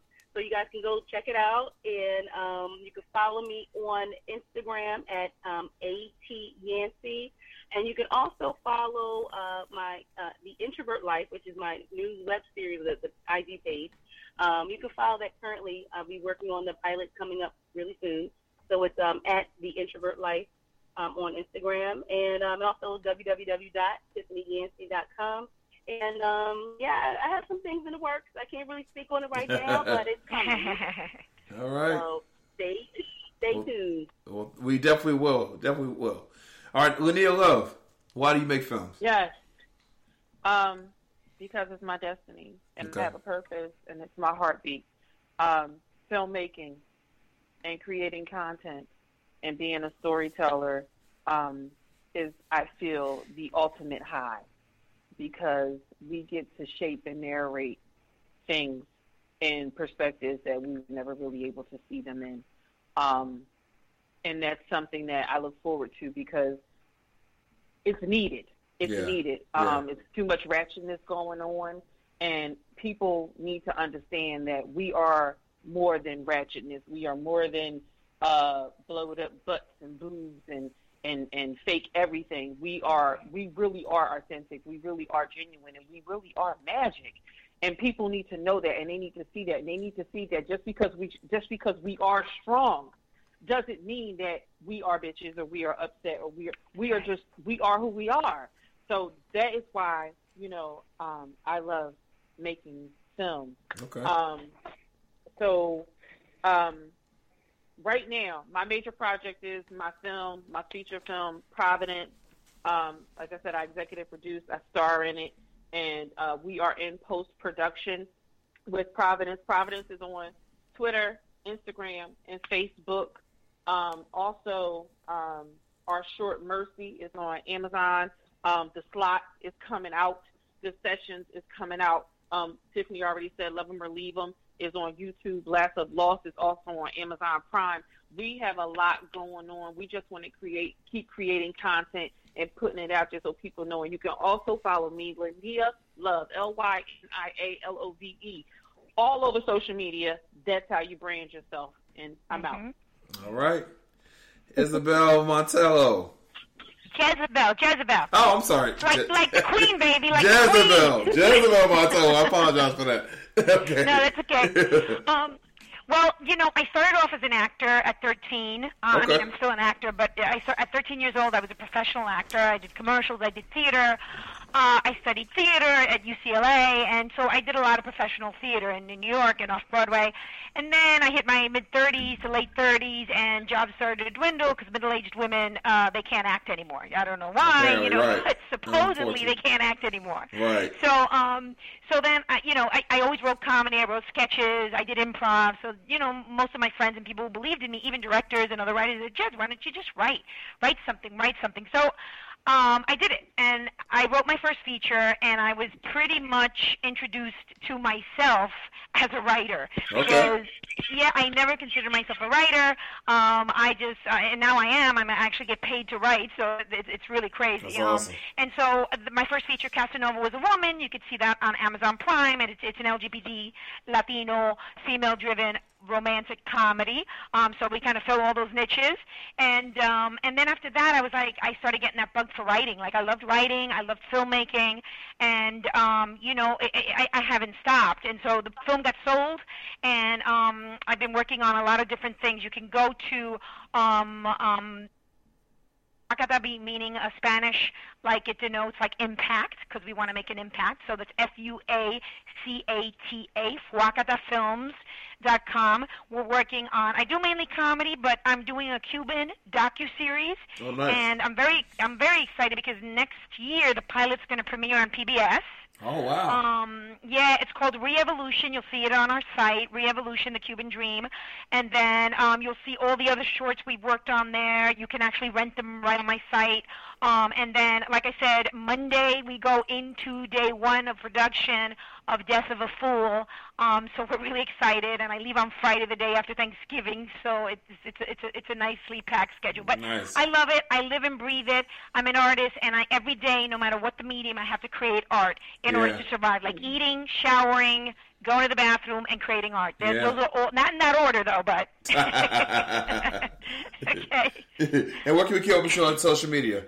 Oh, it's my name, Jezebel Montero, Okay. on everything, on Twitter, on Instagram, and on Facebook, Jezebel Montero. Awesome. Thank you so much.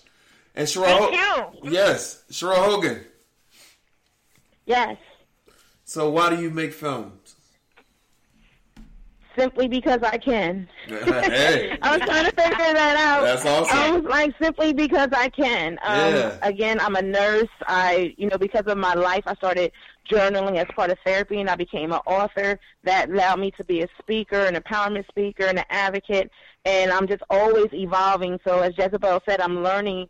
I'm identifying myself in the work that I do. Mm-hmm. But when it came time to, again, see the things that I've been through addressed in multiple areas, I didn't see this being talked about. Mm-hmm. And because I was born a creative and I have, just this creativity all through me, whatever I put my hands to, I wrote it, and it is amazing. And so we're expanding on that. But to be able to impact and educate and empower and equip people with resources in any creative way that I can, that's what I decide to do. And to be able to put projects of substance out there in a cesspool of drama and, everything's happy at the end of an hour or 2 hours. People's lives aren't like that. Yeah. So to be able to give a film, to be in that, to be able to have this as an option, and the thousands of films that are out there, millions or whatever that are out there, to be able to put your passion as an option. That's a great point, what I'm putting out there. And whether it's on Hollywood's big screens, around the world big screens, anywhere, I know that whoever sees it will be impacted by it. So whether my name is in big lights or little lights, it's out there as an option for someone. I love teaching, and this is just a creative way of educating people. And I'm all about movies of substance, because there's people, I just seen a couple of movies that had big names in it, and I was highly disappointed because the level of their acting was not reflected in that movie. Okay. So I'm like, the big names, that was the draw, but when I sit down and pay my money, I want the substance. I want to be able to see that. Yep. So big names may bring the money, but that you can still say that movie was trash, but it had a lot of big actors in it. But I want to be able to create something of substance and it not be watered down or just go, how we say those B-rated movies go straight to the DVD. Exactly. And you know why it didn't go to. I want something of substance, and because I can and it's in me, I'm grateful to have that opportunity to put my world-changing capabilities out now in film, and someone be impacted by that. Right? Awesome. It's art with a conscience. Yeah. So I'm on Instagram as Radical Diamond, Radical with a K. I'm on Facebook as Sherelle Diamond Hogans. And then my website is SherelleDiamondHogans.com. On YouTube, we have a channel with Radical Creations, both with K's. And we're just, we're starting to do the branding and everything. But I want to create the content for me. Because you can brand and market trash. I want to make sure my foundation is strong. And then I'm learning from these ladies. I took some notes to be able to brand. That's awesome. I'm always I soak up. I'm always a learner. So, but I want to be able to brand substance and not trash. And then when I put it out there, I want people to be like, you know what, that's dope, and I get it. So I just want to say thank you all, ladies. It's good to be, even on the call with you all. Just really appreciate you. We'll definitely be checking out and supporting all of your work. Yeah, me too. Thank you, ladies. Same here. All right. And last but certainly not least, Rebecca Pierce. Why do you make movies? Well, I actually came into filmmaking from a totally different route. I'm a playwright and a novelist, and I was putting up my own shows.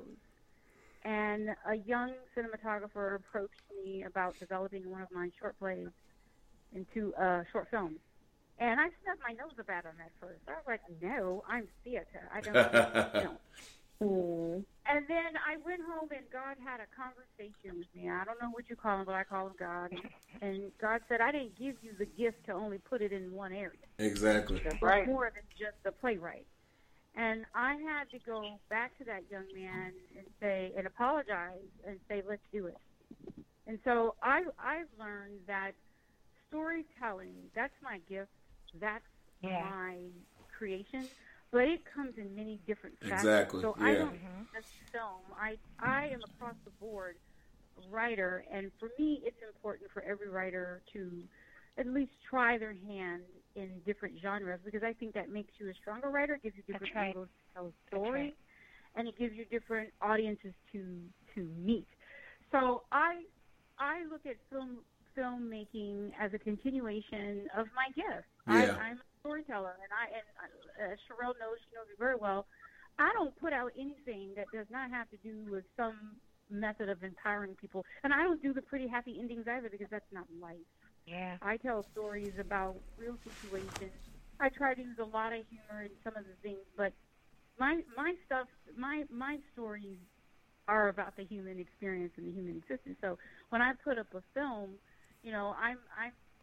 I'm putting up something that I'm hoping will empower and educate and inspire audiences. I'm putting up something that I'm hoping will put something in them. And so it's important for me to be consistent also in my brand and what I put out. I'm all over social media. Rebecca, K-A-H, Rebecca with a K-A-H-L Pierce. You see my stuff everywhere. Because whether I'm, giving a presentation, speaking or teaching, or putting out a book or putting out a film or helping my clients get their stuff ready for publication, I try to put out work that is legitimately well crafted and put together because I study my craft. Yeah. So when I put out a film, I'm a nervous wreck, but I put it out there because it's a story that needs to be told. So I have a YouTube channel we just created recently, put out some of our work out on RLP Productions, my initials, Rebecca Lynn Pierce. I'm on Facebook, I'm on Twitter, on Instagram, I'm editor at 25. In fact, I'm doing something really interesting on Twitter that I hope, on Instagram, that I hope you guys will check out. I've noticed that poets put up a poem every day and they get all this exposure and kudos for their poems. And I started thinking, well, you know what? The playwright has to move into the 21st century. The playwright needs to be more aggressive and tenacious. So I created a thing called A Page a Day. And I put up a page a day of my short plays. I have a collection of 6 short plays that are available on Amazon, of course, along with my novels. And I put up a page a day of each of these plays. And so we posted up a new play yesterday called Coffee Break, a love story, which we developed into a short film several years ago, which you can check out on YouTube as well. And what I found is that people are actually, they're gravitating, they're interested in these stories.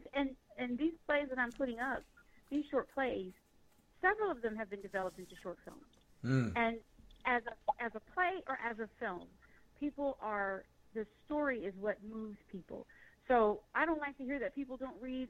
I think Instagram is proving that wrong because people are reading these pages. That's awesome. Pages a day. So if you go on Instagram and look up Editor 25, that is me. I have the new pieces up. But I'm with all the other ladies. I was created to tell stories. Yeah. That's my job. And whether I'm teaching in the classroom and breaking down someone else's story, it's my job to show you that life is portrayed in its beauty and its ugliness through either the lens, the page, or the stage, or the canvas. Most definitely. Most definitely. Ladies, I want to thank you all so much for sharing your knowledge. I think we all learned something. I'm not even a filmmaker, but I learned something. But thank you so much for joining us tonight. And I wish you all nothing but continued success in all that you do. And continue to tell your stories. Thank you so much, Stephen. I had a great time. Awesome. Happy holidays, everybody. Happy holidays. Happy holidays. Happy holidays. All right, listen, we'll be right back after this. The Music Machine. Lyrics. This that thing right here, K. Yeah, boy. Word. Look. Do you think? Look. The product of housing tenements. Try blending with the innocent. Yeah. It's to the moon like we chasing stars. Drinks in the air, we about to raise the bar. High Valerian can speak it, then can eat with us. Dwayne Martin, these niggas is just some seat fillers. Teach, level up, there see the growth. Cryptocurrency, bitcoins to who need the most. Look. Was quick to want squeeze the toast. These days, got my bread till I see a loaf. Greedy, couple plates, we gon' eat the most. Point game, if we trail at least we keep it close. Sipping toast, sipping in moderation. It was written in a proclamation. My obligation to the fairest the will. Give food for thought till they cherish the meal. Swerving and pill. Chicks, notice the squad. I ain't talking foreign exchange when I study abroad. Know the facade. Got us lunching up an Olive Garden. Talking about portfolios and profit margins. We done finally reached the pinnacle. Without compromising the principles. Life good, overseas, different interviews. Back then, used to do it for the minimal. We done finally reached the pinnacle. Without compromising the principles. Life good, overseas, different interviews. Back then, used to do it for the minimal. Deep slumber, sleep till we see numbers. In a vision, seen it like Steve Wonder. Each summer hit a monetary apex. Lifestyle's much more than having safe sex. Strategic talks, dudes who don't pay chess. That's starving, only getting a taste test. Hood the Soros, finish wines imported. Learn the game from ballers that stay scoreless. Rap we paint portraits. Spitting riddles like we socially awkward. Pyrex jaws to the corporate office. Catapulted movements was flawless. We about to take a sabbatical. Got the brand, the crown's just collateral. We patrolling different avenues. Life's a bitch. Used to wanna marry you. Look, it's kinda hard to think practical. Think it's simple to new rational. Lack of aptitude. Now me down the Georgia Shore. Authoritative. If you spill it, then it's word be law. Coded language. Shit you never heard before. Verbal onslaught. Like, what do you wanna hurt me for? Dig. I'm a lyrical enthusiast. Mumble rap, meet these niggas with a crucifix. We used to listen with exuberance. Thinking bars coming from a lack of tutelage. Throwing jabs like a pugilist. Not the best, I suggest you go review your list. We done finally reached the pinnacle. Without compromising the principles. Life good, overseas, different interviews. Back then, used to do it for the minimal. We done finally reached the pinnacle. Without compromising the principles. Life good, overseas, different interviews. Back then, used to do it for the minimal. We're finally here. Talk to him, K. We're finally here. Yeah. Boy, lyrics, man. K Black, the music machine. We're finally here. Oh, wow. Feeling this. We're finally here. Oh, yeah.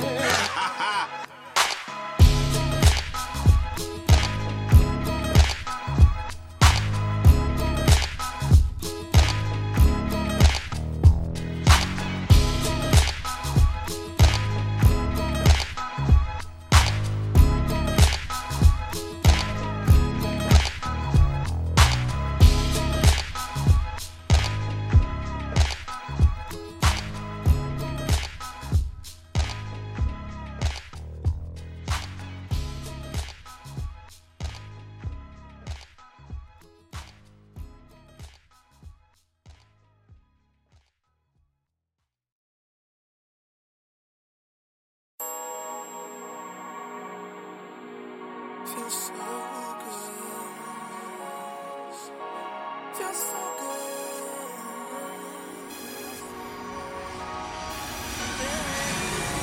It's KJ on the beat. We're all alone. Nobody knows. It's a little secret. That's how we should keep it. Baby, we've been creeping on the low. It's KJ on the beat. No time to waste. It's getting late. Can't jump off the deep end. Not supposed to be here, but it feels so good. Feels so good. When you love me like that, I'll touch you right there. Kiss me on my neck. The love we make is real, and it feels so good.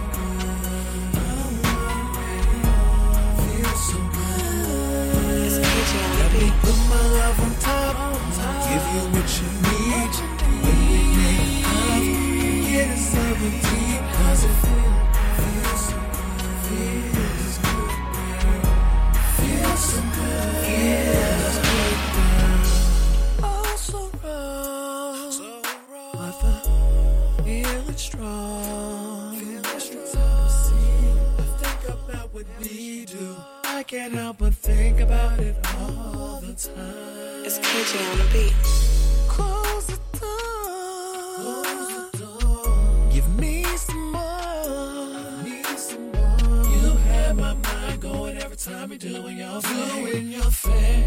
And it feels when you love me like that, touch you right there. Kiss me on my neck. The love we make is real, and it feels so good. Feels so good. It's KJ on the Let me beat. put my love on top, give you what you need. When we make love, get inside with deep, cause it feels so good. Feels good, baby. Feels so good. Feels good, baby. Loving how you on top of me. Loving how you on top of me.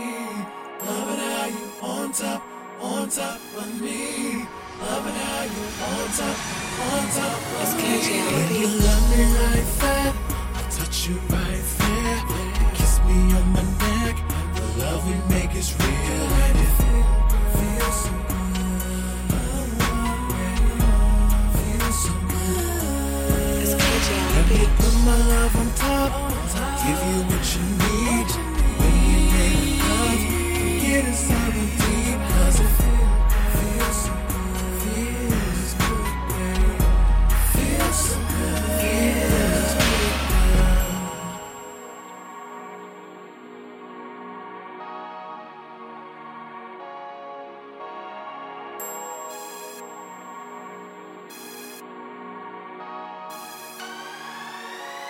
It's KJ on the beat.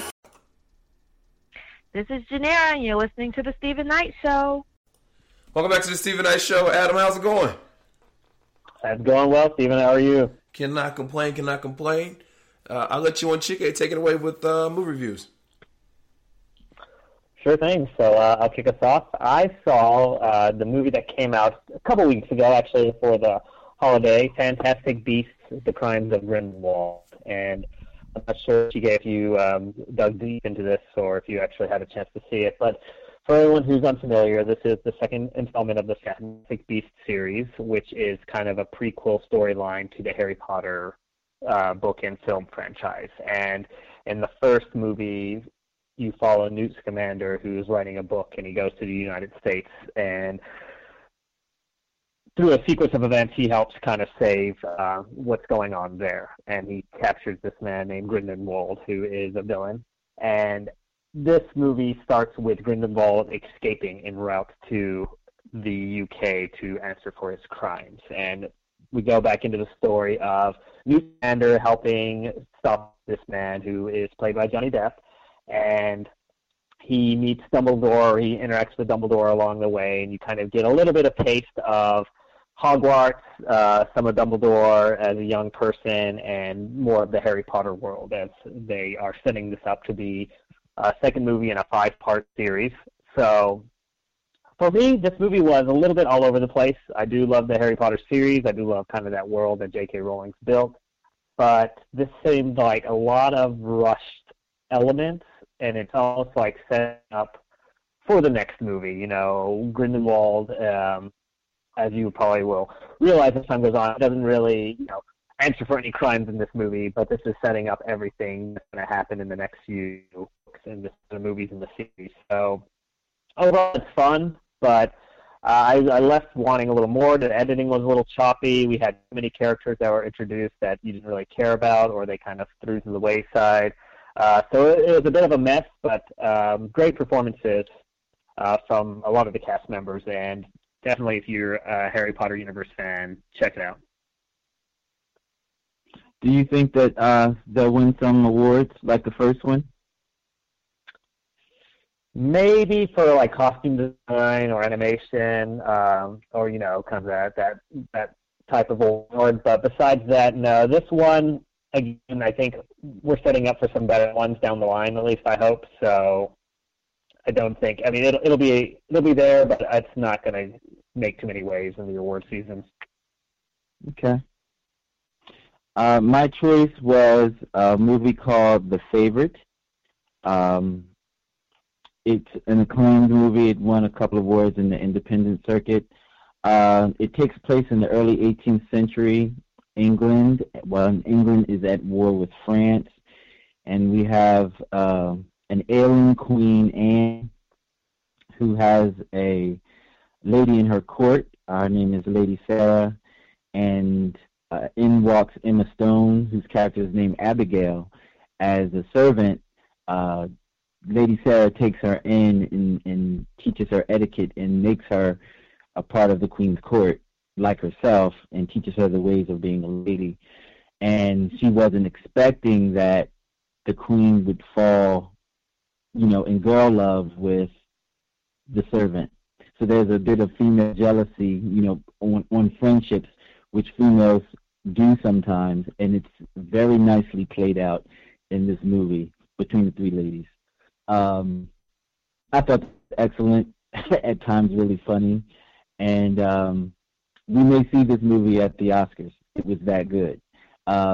If you can tolerate 18th century theme, which I do, I adore that era, especially when it comes to film, because it's uniquely done. I think that Emma Stone is really one of the gifted actresses in Hollywood, and she really shined through in this film. Definitely check it out. It's one of those rainy day, go to the theater and check it out type of movies. It's not everyone's cup of tea, but I do get into films of this nature, and it blew me away. I really was pleased by it, so I'll give it 2 thumbs up. Oh, nice. I'll definitely want to check it out. What's coming in down the line for you? So, nothing until I guess December really kicks in. This is kind of this weekend will be kind of a slow release. They're releasing like Schindler's List and Deadpool 2. But Spider-Man Into the Spider-Verse is an animated film that looks really fun. Yeah. A lot of people have said it's one of the best That's Spider-Man on my movies out there. So that's high on the list. And then as we dig deeper into December, I do want to see the Holmes and Watson. This is with Will Ferrell and John Reilly, and it's kind of a comedy version of the Sherlock Holmes story. So Right. I think they're a good duo, as we've seen in like Talladega Nights, so that'll be fun. And then that movie Vice with Kristen Bell playing Dick Cheney as the president. That one looks really good too. Yeah. Yeah. Those are the highlights. And Chike, you might have a different opinion, but I don't usually go active looking at trailers, but I saw the Aquaman trailer, when I was watching Fantastic Beasts, and I didn't think it looked any good, but maybe I'm looking at it weird. We're on the same page on that. We're on the same page. Okay. So here's the deal. I was going to talk about Aquaman, so here's the deal.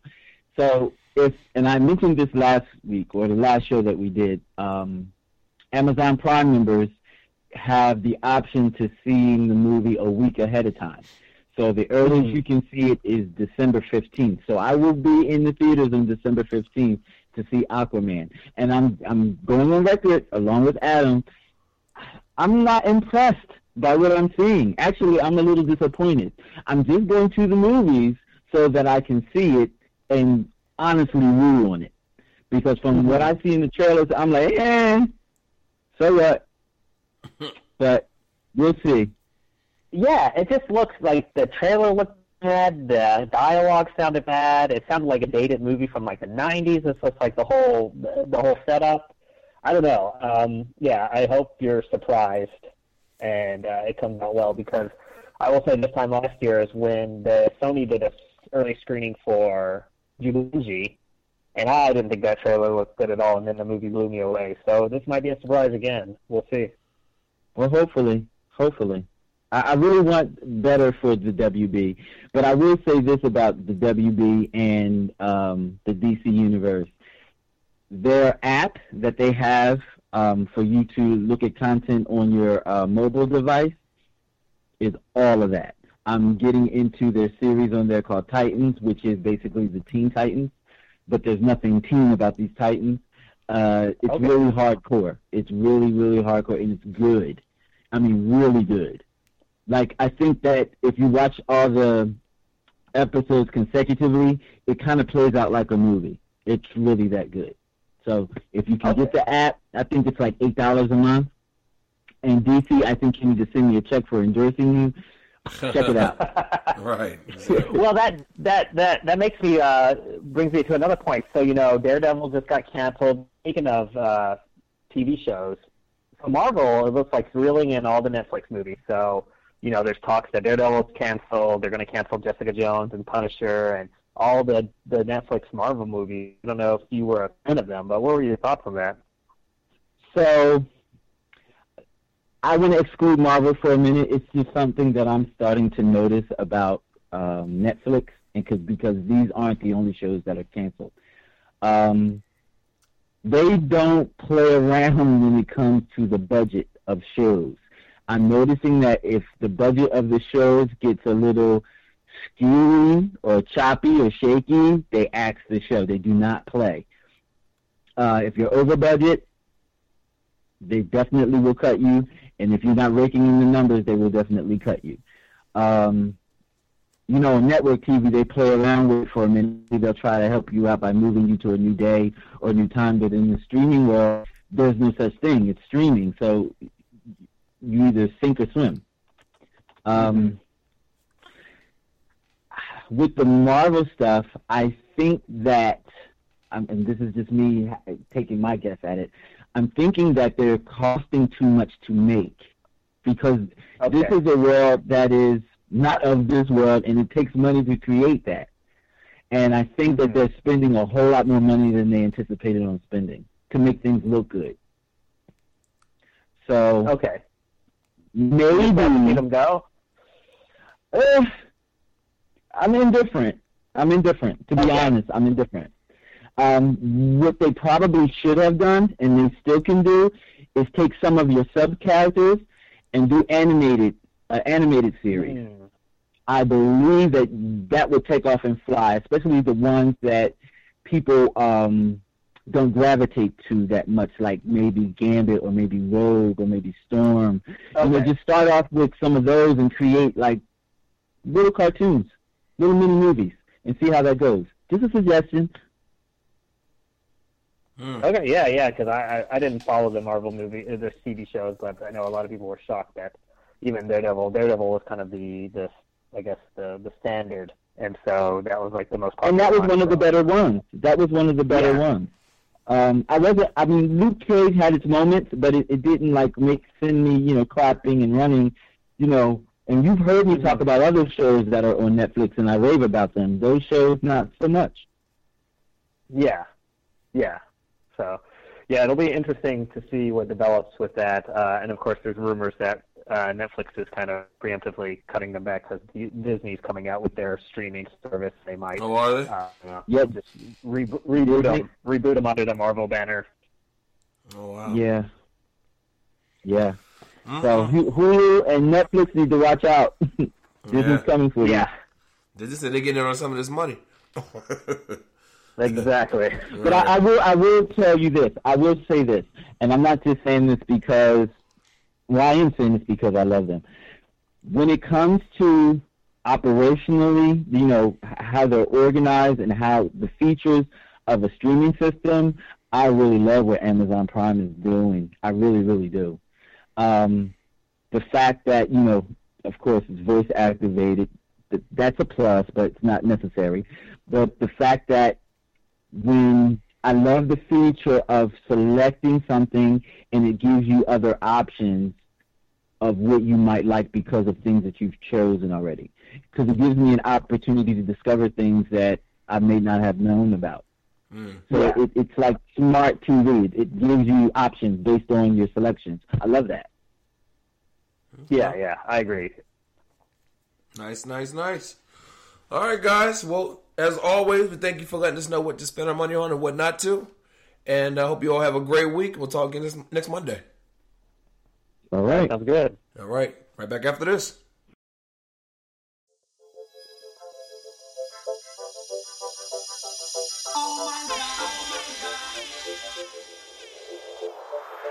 Oh my God.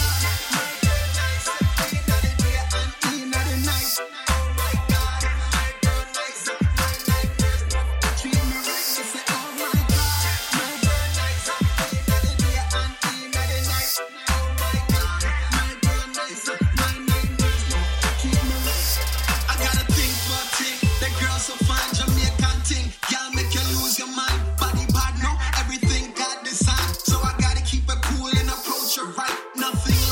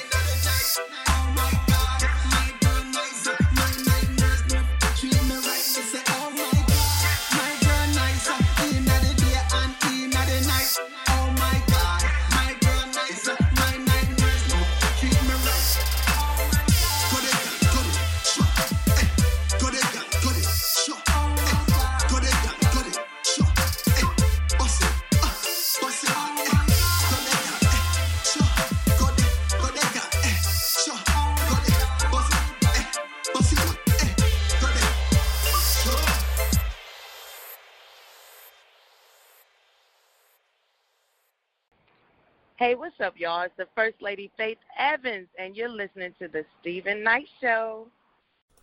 Welcome back to the Stephen Knight Show. Janera, how's it going?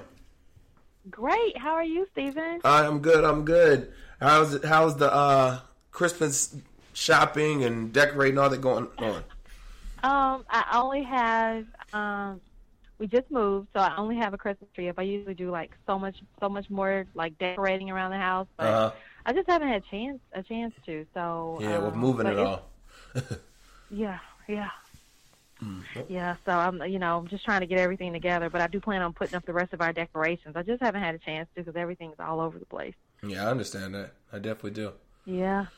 Well, I know with the holidays around the corner, there's a lot of great sales out there. There are, and I wish I was able to talk to everybody last week because Cyber Monday was crazy. Yes. Yes. Okay, I'll let you take it away. All right, I'm ready. All right. So today is the last day to shop Carter's. They're still having their Cyber Monday deals. They did it all week, and today is the last day to shop there and save 55% on your purchase. Plus, you can get free shipping on everything. Gymboree is also having a sale today, and if you shop there now, you can get Christmas teas, which is my favorite, for just $5. If you shop at Children's Place, you can get doorbusters for just $1, so that's a great deal. And right now, they do something every day, and today they're doing like hats and gloves and scarves. Today's the last day to shop Express and get dresses for just $29.90, sweaters starting at just $19.90, tees for just $14.90, and tanks and camis for just $9.90. If you shop Saks Fifth Avenue off 5th, which is their outlet store, you can get $20 off your purchase of $100 or more. Today is right. That's a great deal. And they're also doing tons of other deals, so you may want to look into that. Today is the last day to shop the Limited and get sweaters for just $29.99. Plus, you can get 50% off of everything else. Today is the last day to shop Gap Factory and get up to 70% off of almost everything. Banana Republic is also having a sale, and if you shop there, you can get 40% off of your purchase. Plus, you can get an extra 10% off of all outerwear and winter accessories. And last but not least, today is the last day to shop Nine West and buy two, get 50% off of your purchase. Nice. So that's all you guys this evening. Okay. And they can find all that at budgetshopaholic.com, correct? They surely can. All right. Well, as always, thank you so much, and I hope you have a great week. Thank you, Stephen. All right. You too. Right back after this.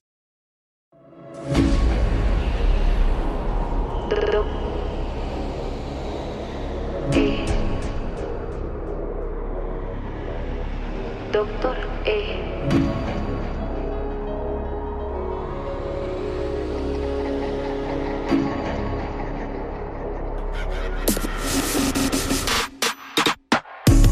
It's been a long time coming out. I overcame all the drama now. I'm going strong on my bounce back. My setback got me on track. Now every day it's a new task. Face my fears covered up underneath the mask. I had to ease my mind from the crazy shit, adjusted for the perfect fit. Scars from my past, but surrounded with the counterfeit. All I need in this life is me. No stress, no pain, feel free. Look around, up and down, can't you see? All I need is me. Let me catch the grips, control my attitude, let me lock my lips. And when they pop the clips, I push the anchor down, then I rock the ship. Yo, I been smoking steady, tripping, get the sipping. Told them, listen, I ain't ready for the petty. When I dodge it, I stay ready. Fatal humble, keep it heavy, stay low key. Call me shady, I ain't with it. Tell them critics, I ain't with it. It was kinda hard for me to see. Dreaded pain turn to misery. Lack of love in the families.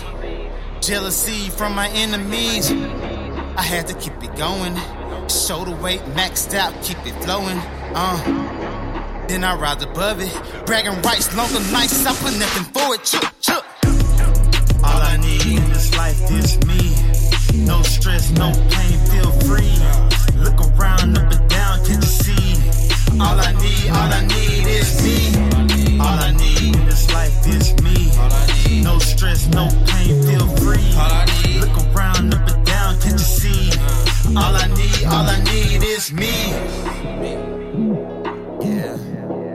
All I need is ain't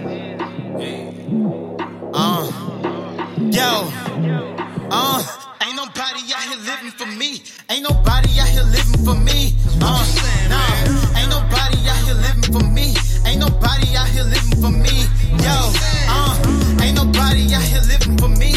Ain't nobody out here living for me. Ain't nobody out here living for me. Ain't nobody out here living for me. This recovery. So now I'm headed to recovery. Way to recovery. I'm headed to recovery. So now I'm headed to recovery. Gotta recover me. Now I'm headed to recovery.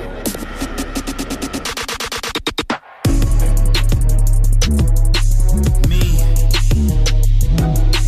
Breathe. See. All I need is me. All I need in this life is me. No stress, no pain, feel free. Look around, up and down, can't you see? All I need is me.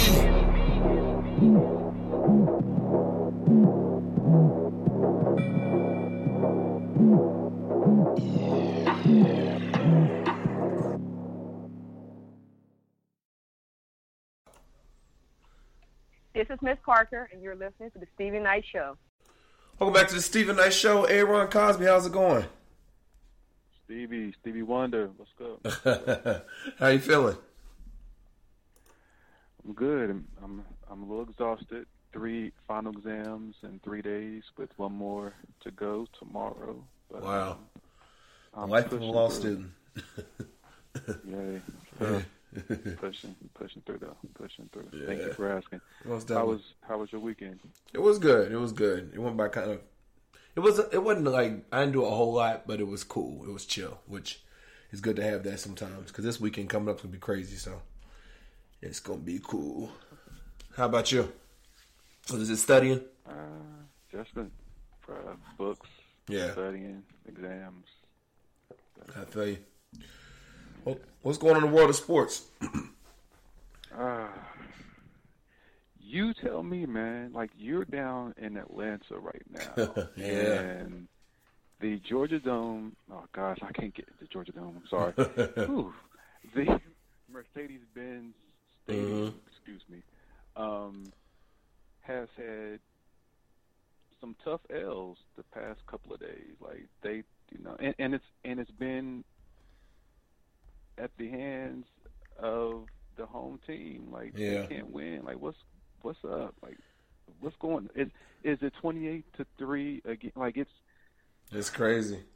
The Falcons lost again to the Ravens, 26-16. And the University of Georgia lost to Alabama in the SEC championship game. Yeah. Yep. After having a lead. So where'd they go wrong? They actually showed up. No.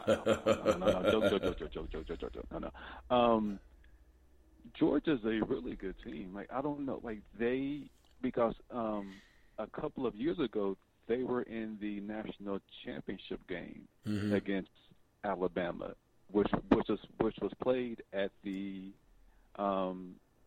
Mercedes-Benz Stadium, right? And they had a lead, and they lost the lead to Alabama. Like, it's something about, I don't know what it is when it comes to either these football teams that are based out of Georgia. They do not win a lead. Like, they don't like it. Like, we got each other. Oh yeah, okay. The game is over. We can. And you know how I am when it comes to the football teams. Exactly. In Georgia, I like to joke with them and everything, but I just think that they just be partying in their head. There is halftime. They're in the locker room, and they are just, I guess, getting ready to go to the club, or well, I don't know. Like, it's something happens. Like, they think that the football game is just one half. Right. They think that the halftime means that it's over. They don't realize that there's a second half of there's more to it, right? To play. There's more to it. Like, you got to come back out, fellas. Right. Oh. it's the second half. Like, yeah. Oh, damn. Okay. And then they come back, and then that's it. You know, oh my goodness, and yeah. Oh my goodness, you stupid. So yeah. Yeah, they lost. They lost. What do you think it is, Stephen? What do you think it is? What's going on down there? I don't know, but we have some angry people walking around here because everybody was looking forward to that game one Saturday, and then for the Falcons to lose yesterday, it's like can't catch a break. Okay, let me just talk about that Falcons game. Okay. Boy, somebody needs to lose their job. Like, why is Julio Jones not getting the ball? Like, what is going on? Why is he's not? Is it Matt Ryan? Is he like something? Matt Ryan shows signs of playing great ball, but then he shows signs of really being a below average quarterback. Is it the offensive line? Is it the individual play at quarterback? Like something's up. It's weird. Is it the coaching? Like it's. What do you think it is? Team. Okay, some injuries. The Falcons have had to deal with injuries this season, but so do other teams. Right, it happens. You know everywhere. what I'm saying? Like I don't like that as an excuse. We have injuries. That's football. Football is a sport where a lot of your players are going to get injured. Right. While you have other guys that are supposed to step up. When those guys aren't stepping up, then to me that tells me that your team is not that good. This, they're just not good. Yeah. They're just not a good team. I think part of it is still with that 28-3. Yeah, I said it again. And I'll keep saying Can't get over that, huh? Until they prove me wrong. All right. 28-3. And I'm going to call Georgia, the Bulldogs, the same thing too now, 28-3, because it seems like it's some spread. It's spread. It's spreading. And if Georgia Tech does it, it's the same thing. Uh-huh. Georgia Tech 28-3. Yep. And Georgia State 28-3. Now what? Yeah. So. Crazy. Morehouse, Clark, Alden, yeah. Right. 23. Everybody getting it. Everybody getting it. Everybody. Until the Falcons prove me wrong, man. Like, and I don't even live in Atlanta anymore, and I'm still pissed off, man. Like, right. Because anyway. Okay. They're just not good, and the Ravens are actually good. Like, okay. Lamar Jackson, when I saw him playing in Atlanta yesterday, I saw glimpses of Michael Vick circa 2004 in the Georgia Dome. Just if he does not get hurt, he can really be an unstoppable. I mean, this kid has it. He is talented. I mean, he's very talented. Okay, let me just say this one other thing. The Ravens are on a 3-game winning streak. He's been their starting quarterback since Joe Flacco's been out on injury. Hear me out. Injury, right? Injury. And they're on a 3-game winning streak with their starting quarterback injured. So, like injury. Yeah, people. Anyway, it's called talent. Since Lamar Jackson's been starting, again, he's a rookie. They are on a 3-game winning streak. He is 3-0 as a starter in the National Football League as a rookie. There we go. So you think he's going to be the next Vic? I see it. I mean, I see it. I see glimpses. I mean, I see it.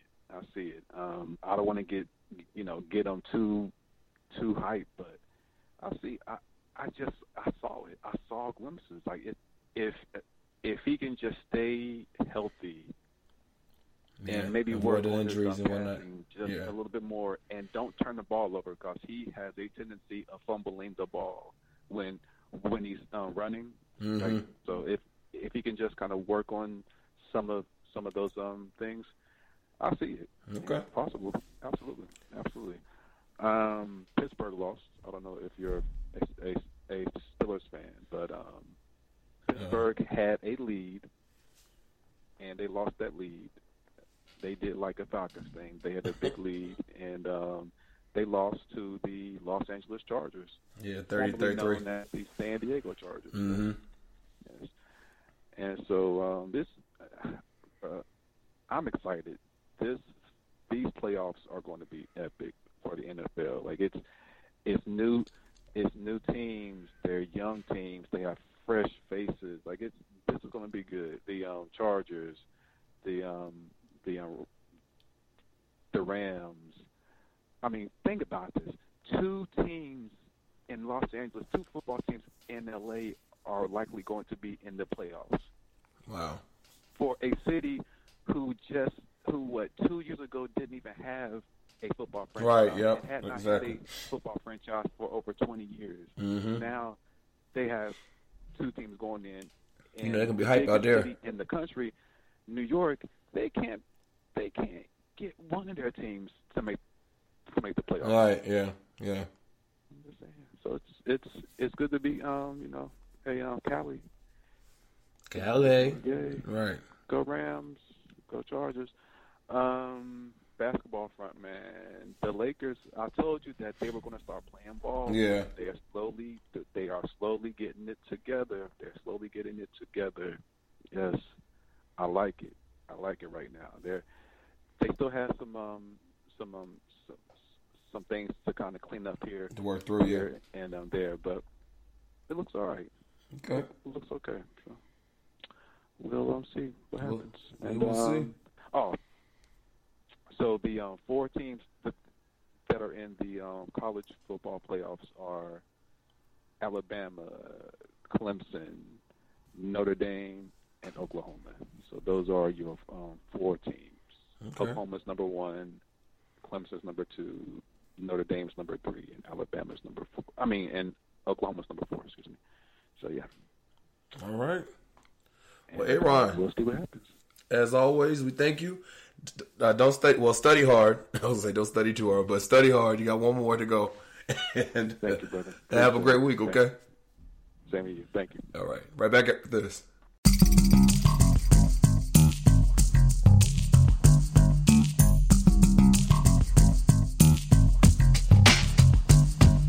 We in this biatch, like all over our sweethearts. Self-discovery, lesson learned, we on our Alfred Hitchcock. East Coast hard, West Coast hard. Rest in peace, Tupac, poetic hip-hop. Round and round we go. Life cycle, tick-tock, it's me. Somewhat an anomaly, first degree of hip-hop hypocrisy. Never fit in what you motherfucking label me. As I sit back and watch, never interject. Money in the bank with the ill concept. Vision is clear, never gets complex. Chillin' on the scene like Peace Hotel. For the 1800 and vanilla Coke. Sit back and chill, maybe even smoke. Summertime lounging, good to go. Chillin' at the beach, that's how we roll. I make it sexy, baby. Make it sexy. Make it super fly. I make it sexy, baby. Make it sexy. Make it fly high. I make it sexy, baby. Make it sexy. Make it super fly. Make it sexy, baby. Make it shake it. Just like sexy, baby. We be the scene stillers, way back Castillers. Hollywood Hill, real dealers, no filters. Lounging in the cut with the cold chillers. Twisted on the sun, propaganda for fun. Run, forest, run, dream builders. Fly establishment, clean with fresh kicks. Good eating, sunbathing, where the money went. Harlem bars, Harley stars, 2 twisted Uber cars. Stripper poles, diamond gold, church basket, tithe and hold. Private gyms, assaulting ribs, exclusive diamond fold. Friends, purple label, more stable. Life coach, now you're able. Cabotins, spa stins, freaky hints. But yo, where the money, where to make it sexy, baby. Make it sexy, make it super fly. Make it sexy, baby. Make it sexy, make it fly high. I make it sexy, baby. Make it sexy, make it super fly. I make it sexy, baby. Make it shake it, just don't break it, get that sexy. Scene stillers, Hollywood hill dealers. Lounging in the cut with the big willows. Rocking clean whips and fresh kicks. Hauling bars, Harley stars, twisted Uber cars. Car ride by with the booming system. Throwback vibe with a good intention. Lover who you are, don't be scared to mention. Chillin' with my beats, no ill pretension. Catch the waves, that's a day. Sundays, fun days, Fridays, payday, make money any day. Whatever you do, love it and be free. And remember, I'm making sexy, baby. Make it sexy, baby. Make it super fly. Make it sexy, baby. Make it sexy. Make it fly high. I'm making sexy, baby. Make it sexy. Make it super fly. Make it sexy, baby. Make it shake it. Just don't break it. Get that sexy. Make it sexy, baby. Make it sexy. Make it super fly.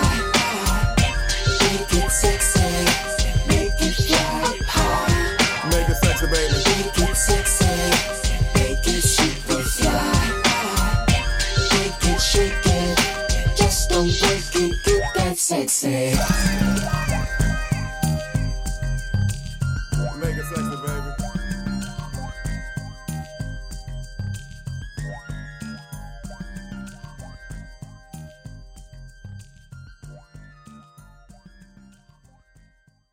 The vulnerable one. What's up, y'all? We are June's Diary, and you're listening to The Stephen Knight Show.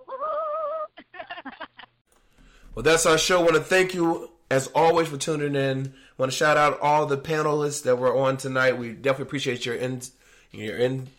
thoughts and your experiences.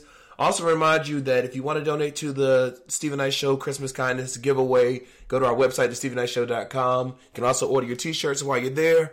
We appreciate your support. Have a great week. God bless and good night. Tonight it's all eyes on me. Everything's gonna be alright. And when we get there, I'ma see a pretty young thing. I'ma ask her to take my hand. Head to the floor, we gon' dance. And when we get there, best believe we're gonna do a two-step. Ain't no drama in here, so don't stress. Step to the right, then side to the left. I'm in love with the nightlife. When we're in the limelight, makes me feel like everything is gonna be alright. I'm in love with the nightlife. When we're in the limelight, makes me feel like everything is gonna be alright. Total Wine & More now offers curbside pickup and same-day delivery in Northern Virginia. Have great finds at great prices delivered right to your car or to your door. It's easy to discover the more ways Total Wine & More has you covered at TotalWine.com.